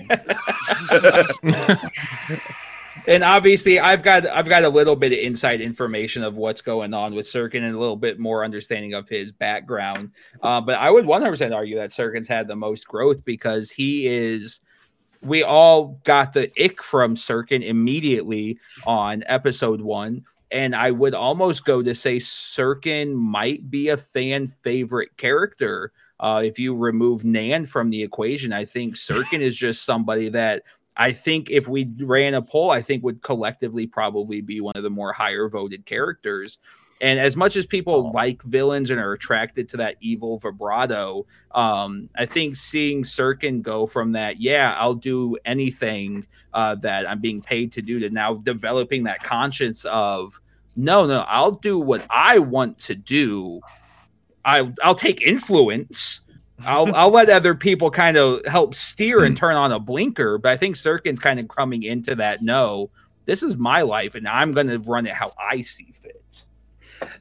Sirkin had the fuel. We just needed to be the spark to make him go where he wanted to go. Theo needed Man, to all know these that a long fire time things ago. this tonight. I'm telling you, we're bringing this thing down to earth. It's gonna be the whole thing's gonna go in flames. I hope you do. I want to go down there. I want to see what I hope you do. I want to see what's down there. You know what I want to think see? I want to see a map of the city. Yeah. How about we see a That'll be the map next. That'll be the next sometime? graphic that happens. It'll be Bowser finally makes a map. Season 3. Nah, And don't worry, Can't guys. you- We have more merch coming out this Thursday. Yep. I Is it don't a even map? know about this merch. We'd have merch. Slap We me, have a merch, lot man. of merch We just have designs. We just designs haven't that we haven't released released. shit of it. So, yeah, we're just going to do a huge drop. So I'm just Oh, going to yeah. Sweet. speak it into existence without communicating with anybody. I will tell you, I have one of the t-shirts. I have the Head in the Clouds t-shirt, and it is so comfy. Is it? Like, it is one of my favorite t-shirts. I feel like I ordered one a long time ago and it's never come. Unless you're a fat person, then our merch is not intended for you. It's It does have limits nice. on sizes. And I hate our merch. The green color with the head in the It's clouds. a good way to is- push it too. It's a good way to get people to buy it. I am very vocal about my frustration. If with you our want merch. some good shirts, search Dairy Public Radio on it. Shameless plug. Out of your mind, so comfy. So if you want a comfy shirt, not like what T wants. Does anybody Oh, look, else? Amanda's still alive. Oh yeah, there is a link there. Does anybody else have any other questions that you want asked or answered or anything from anybody? We took some from Instagram earlier today. Ooh. We just got a couple. Oh, here's a good one. What's your favorite Circanism, Kit Swear, or Old Man Wayland mishap? What's done can't be undone. And is that directed at Farles? A done bun. A done bun Done can't be bun can't be undone. undone. That's it. Yep. That's a season 2 spoiler. Yeah, that's a tease Oh, no. Fuck. for coming up. I already said mine, and it's Wayland, the old man anger in the car, trying to get out of the car. Right hand man. Oh man, What's you been- laughed so So hard Kit at that. Swears. My favorite, Kit Swear is life sometimes fucks you in Oh, the yeah. butt. That's a good one. It's just the choice That to was- make the butt instead of the ass. Seeing at a Britt come convenience out store, in this right? Character is my absolute favorite because you know that's how Britt communicates, and so it's those moments that we see that she breaks character, and Britt is just talking. Yeah. I was Yeah, going to it's- spoil something, but I'm not going to because I thought of Do another it. kidism. No. Mm-mm. I It thought is of a the same big- one, Kit. I I know. will what you were say thinking. it's been a lot of fun to be a grumpy old man. I just I've spent my life, I worked in warehouses most of my life, so I'm just surrounded by that uncomfortable anger, and they'll just be like a grumpy old dude and they'll stub their toe and they'll just act like everyone's against them in that moment, and I feel like Every got so much- racist thought comes out. I've got so much palpable experience of just being uncomfortable in the presence of an old man that I'm just so proud to expel onto everyone. Oh, I remembered one of my favorite Wayland moments. You're in Theo's kitchen, and he just made dinner, Pasta. and he says, "I take another thoughtful bite of my pasta." Yeah. Not pasta, pasta. Pasta. Oh, I Is forgot. that about literally that. how you say it in Canada? Is that a Wayland thing or is that a Pasta? Canada thing? pasta or pasta? I say both. It depends on where it is in the sentence, I guess, or what syllables or not syllables, what vowels are around the word.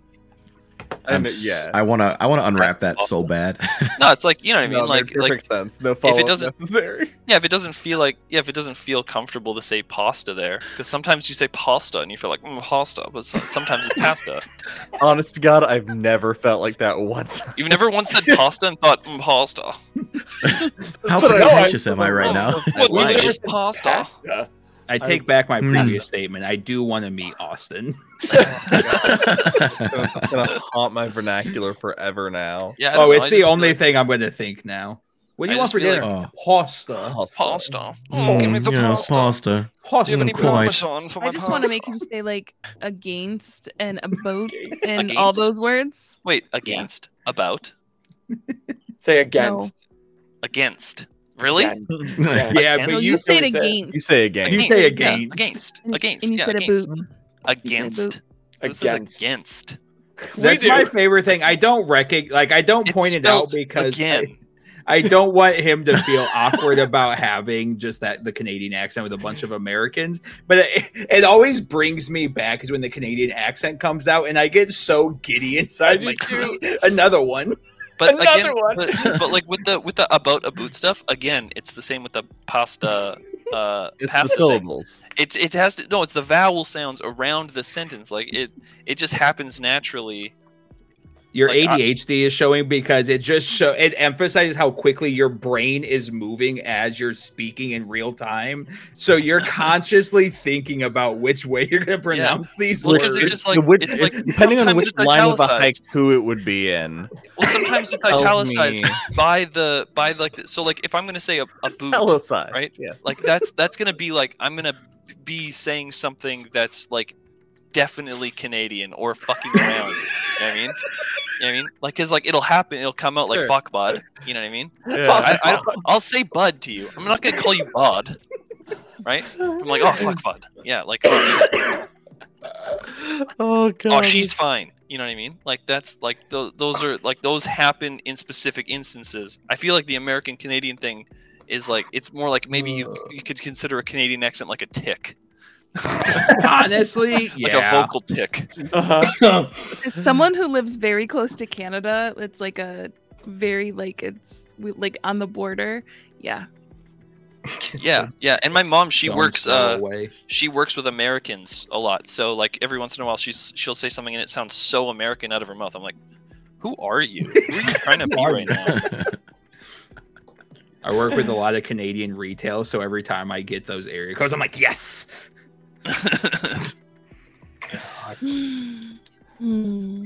Farles, this has been so much fun, man. Thank you, Yeah, Farles. this has been great. This has been excellent. You answered all of the questions that I've been meaning to ask everyone individually. Start right Just- Now I don't have to call season you. 2.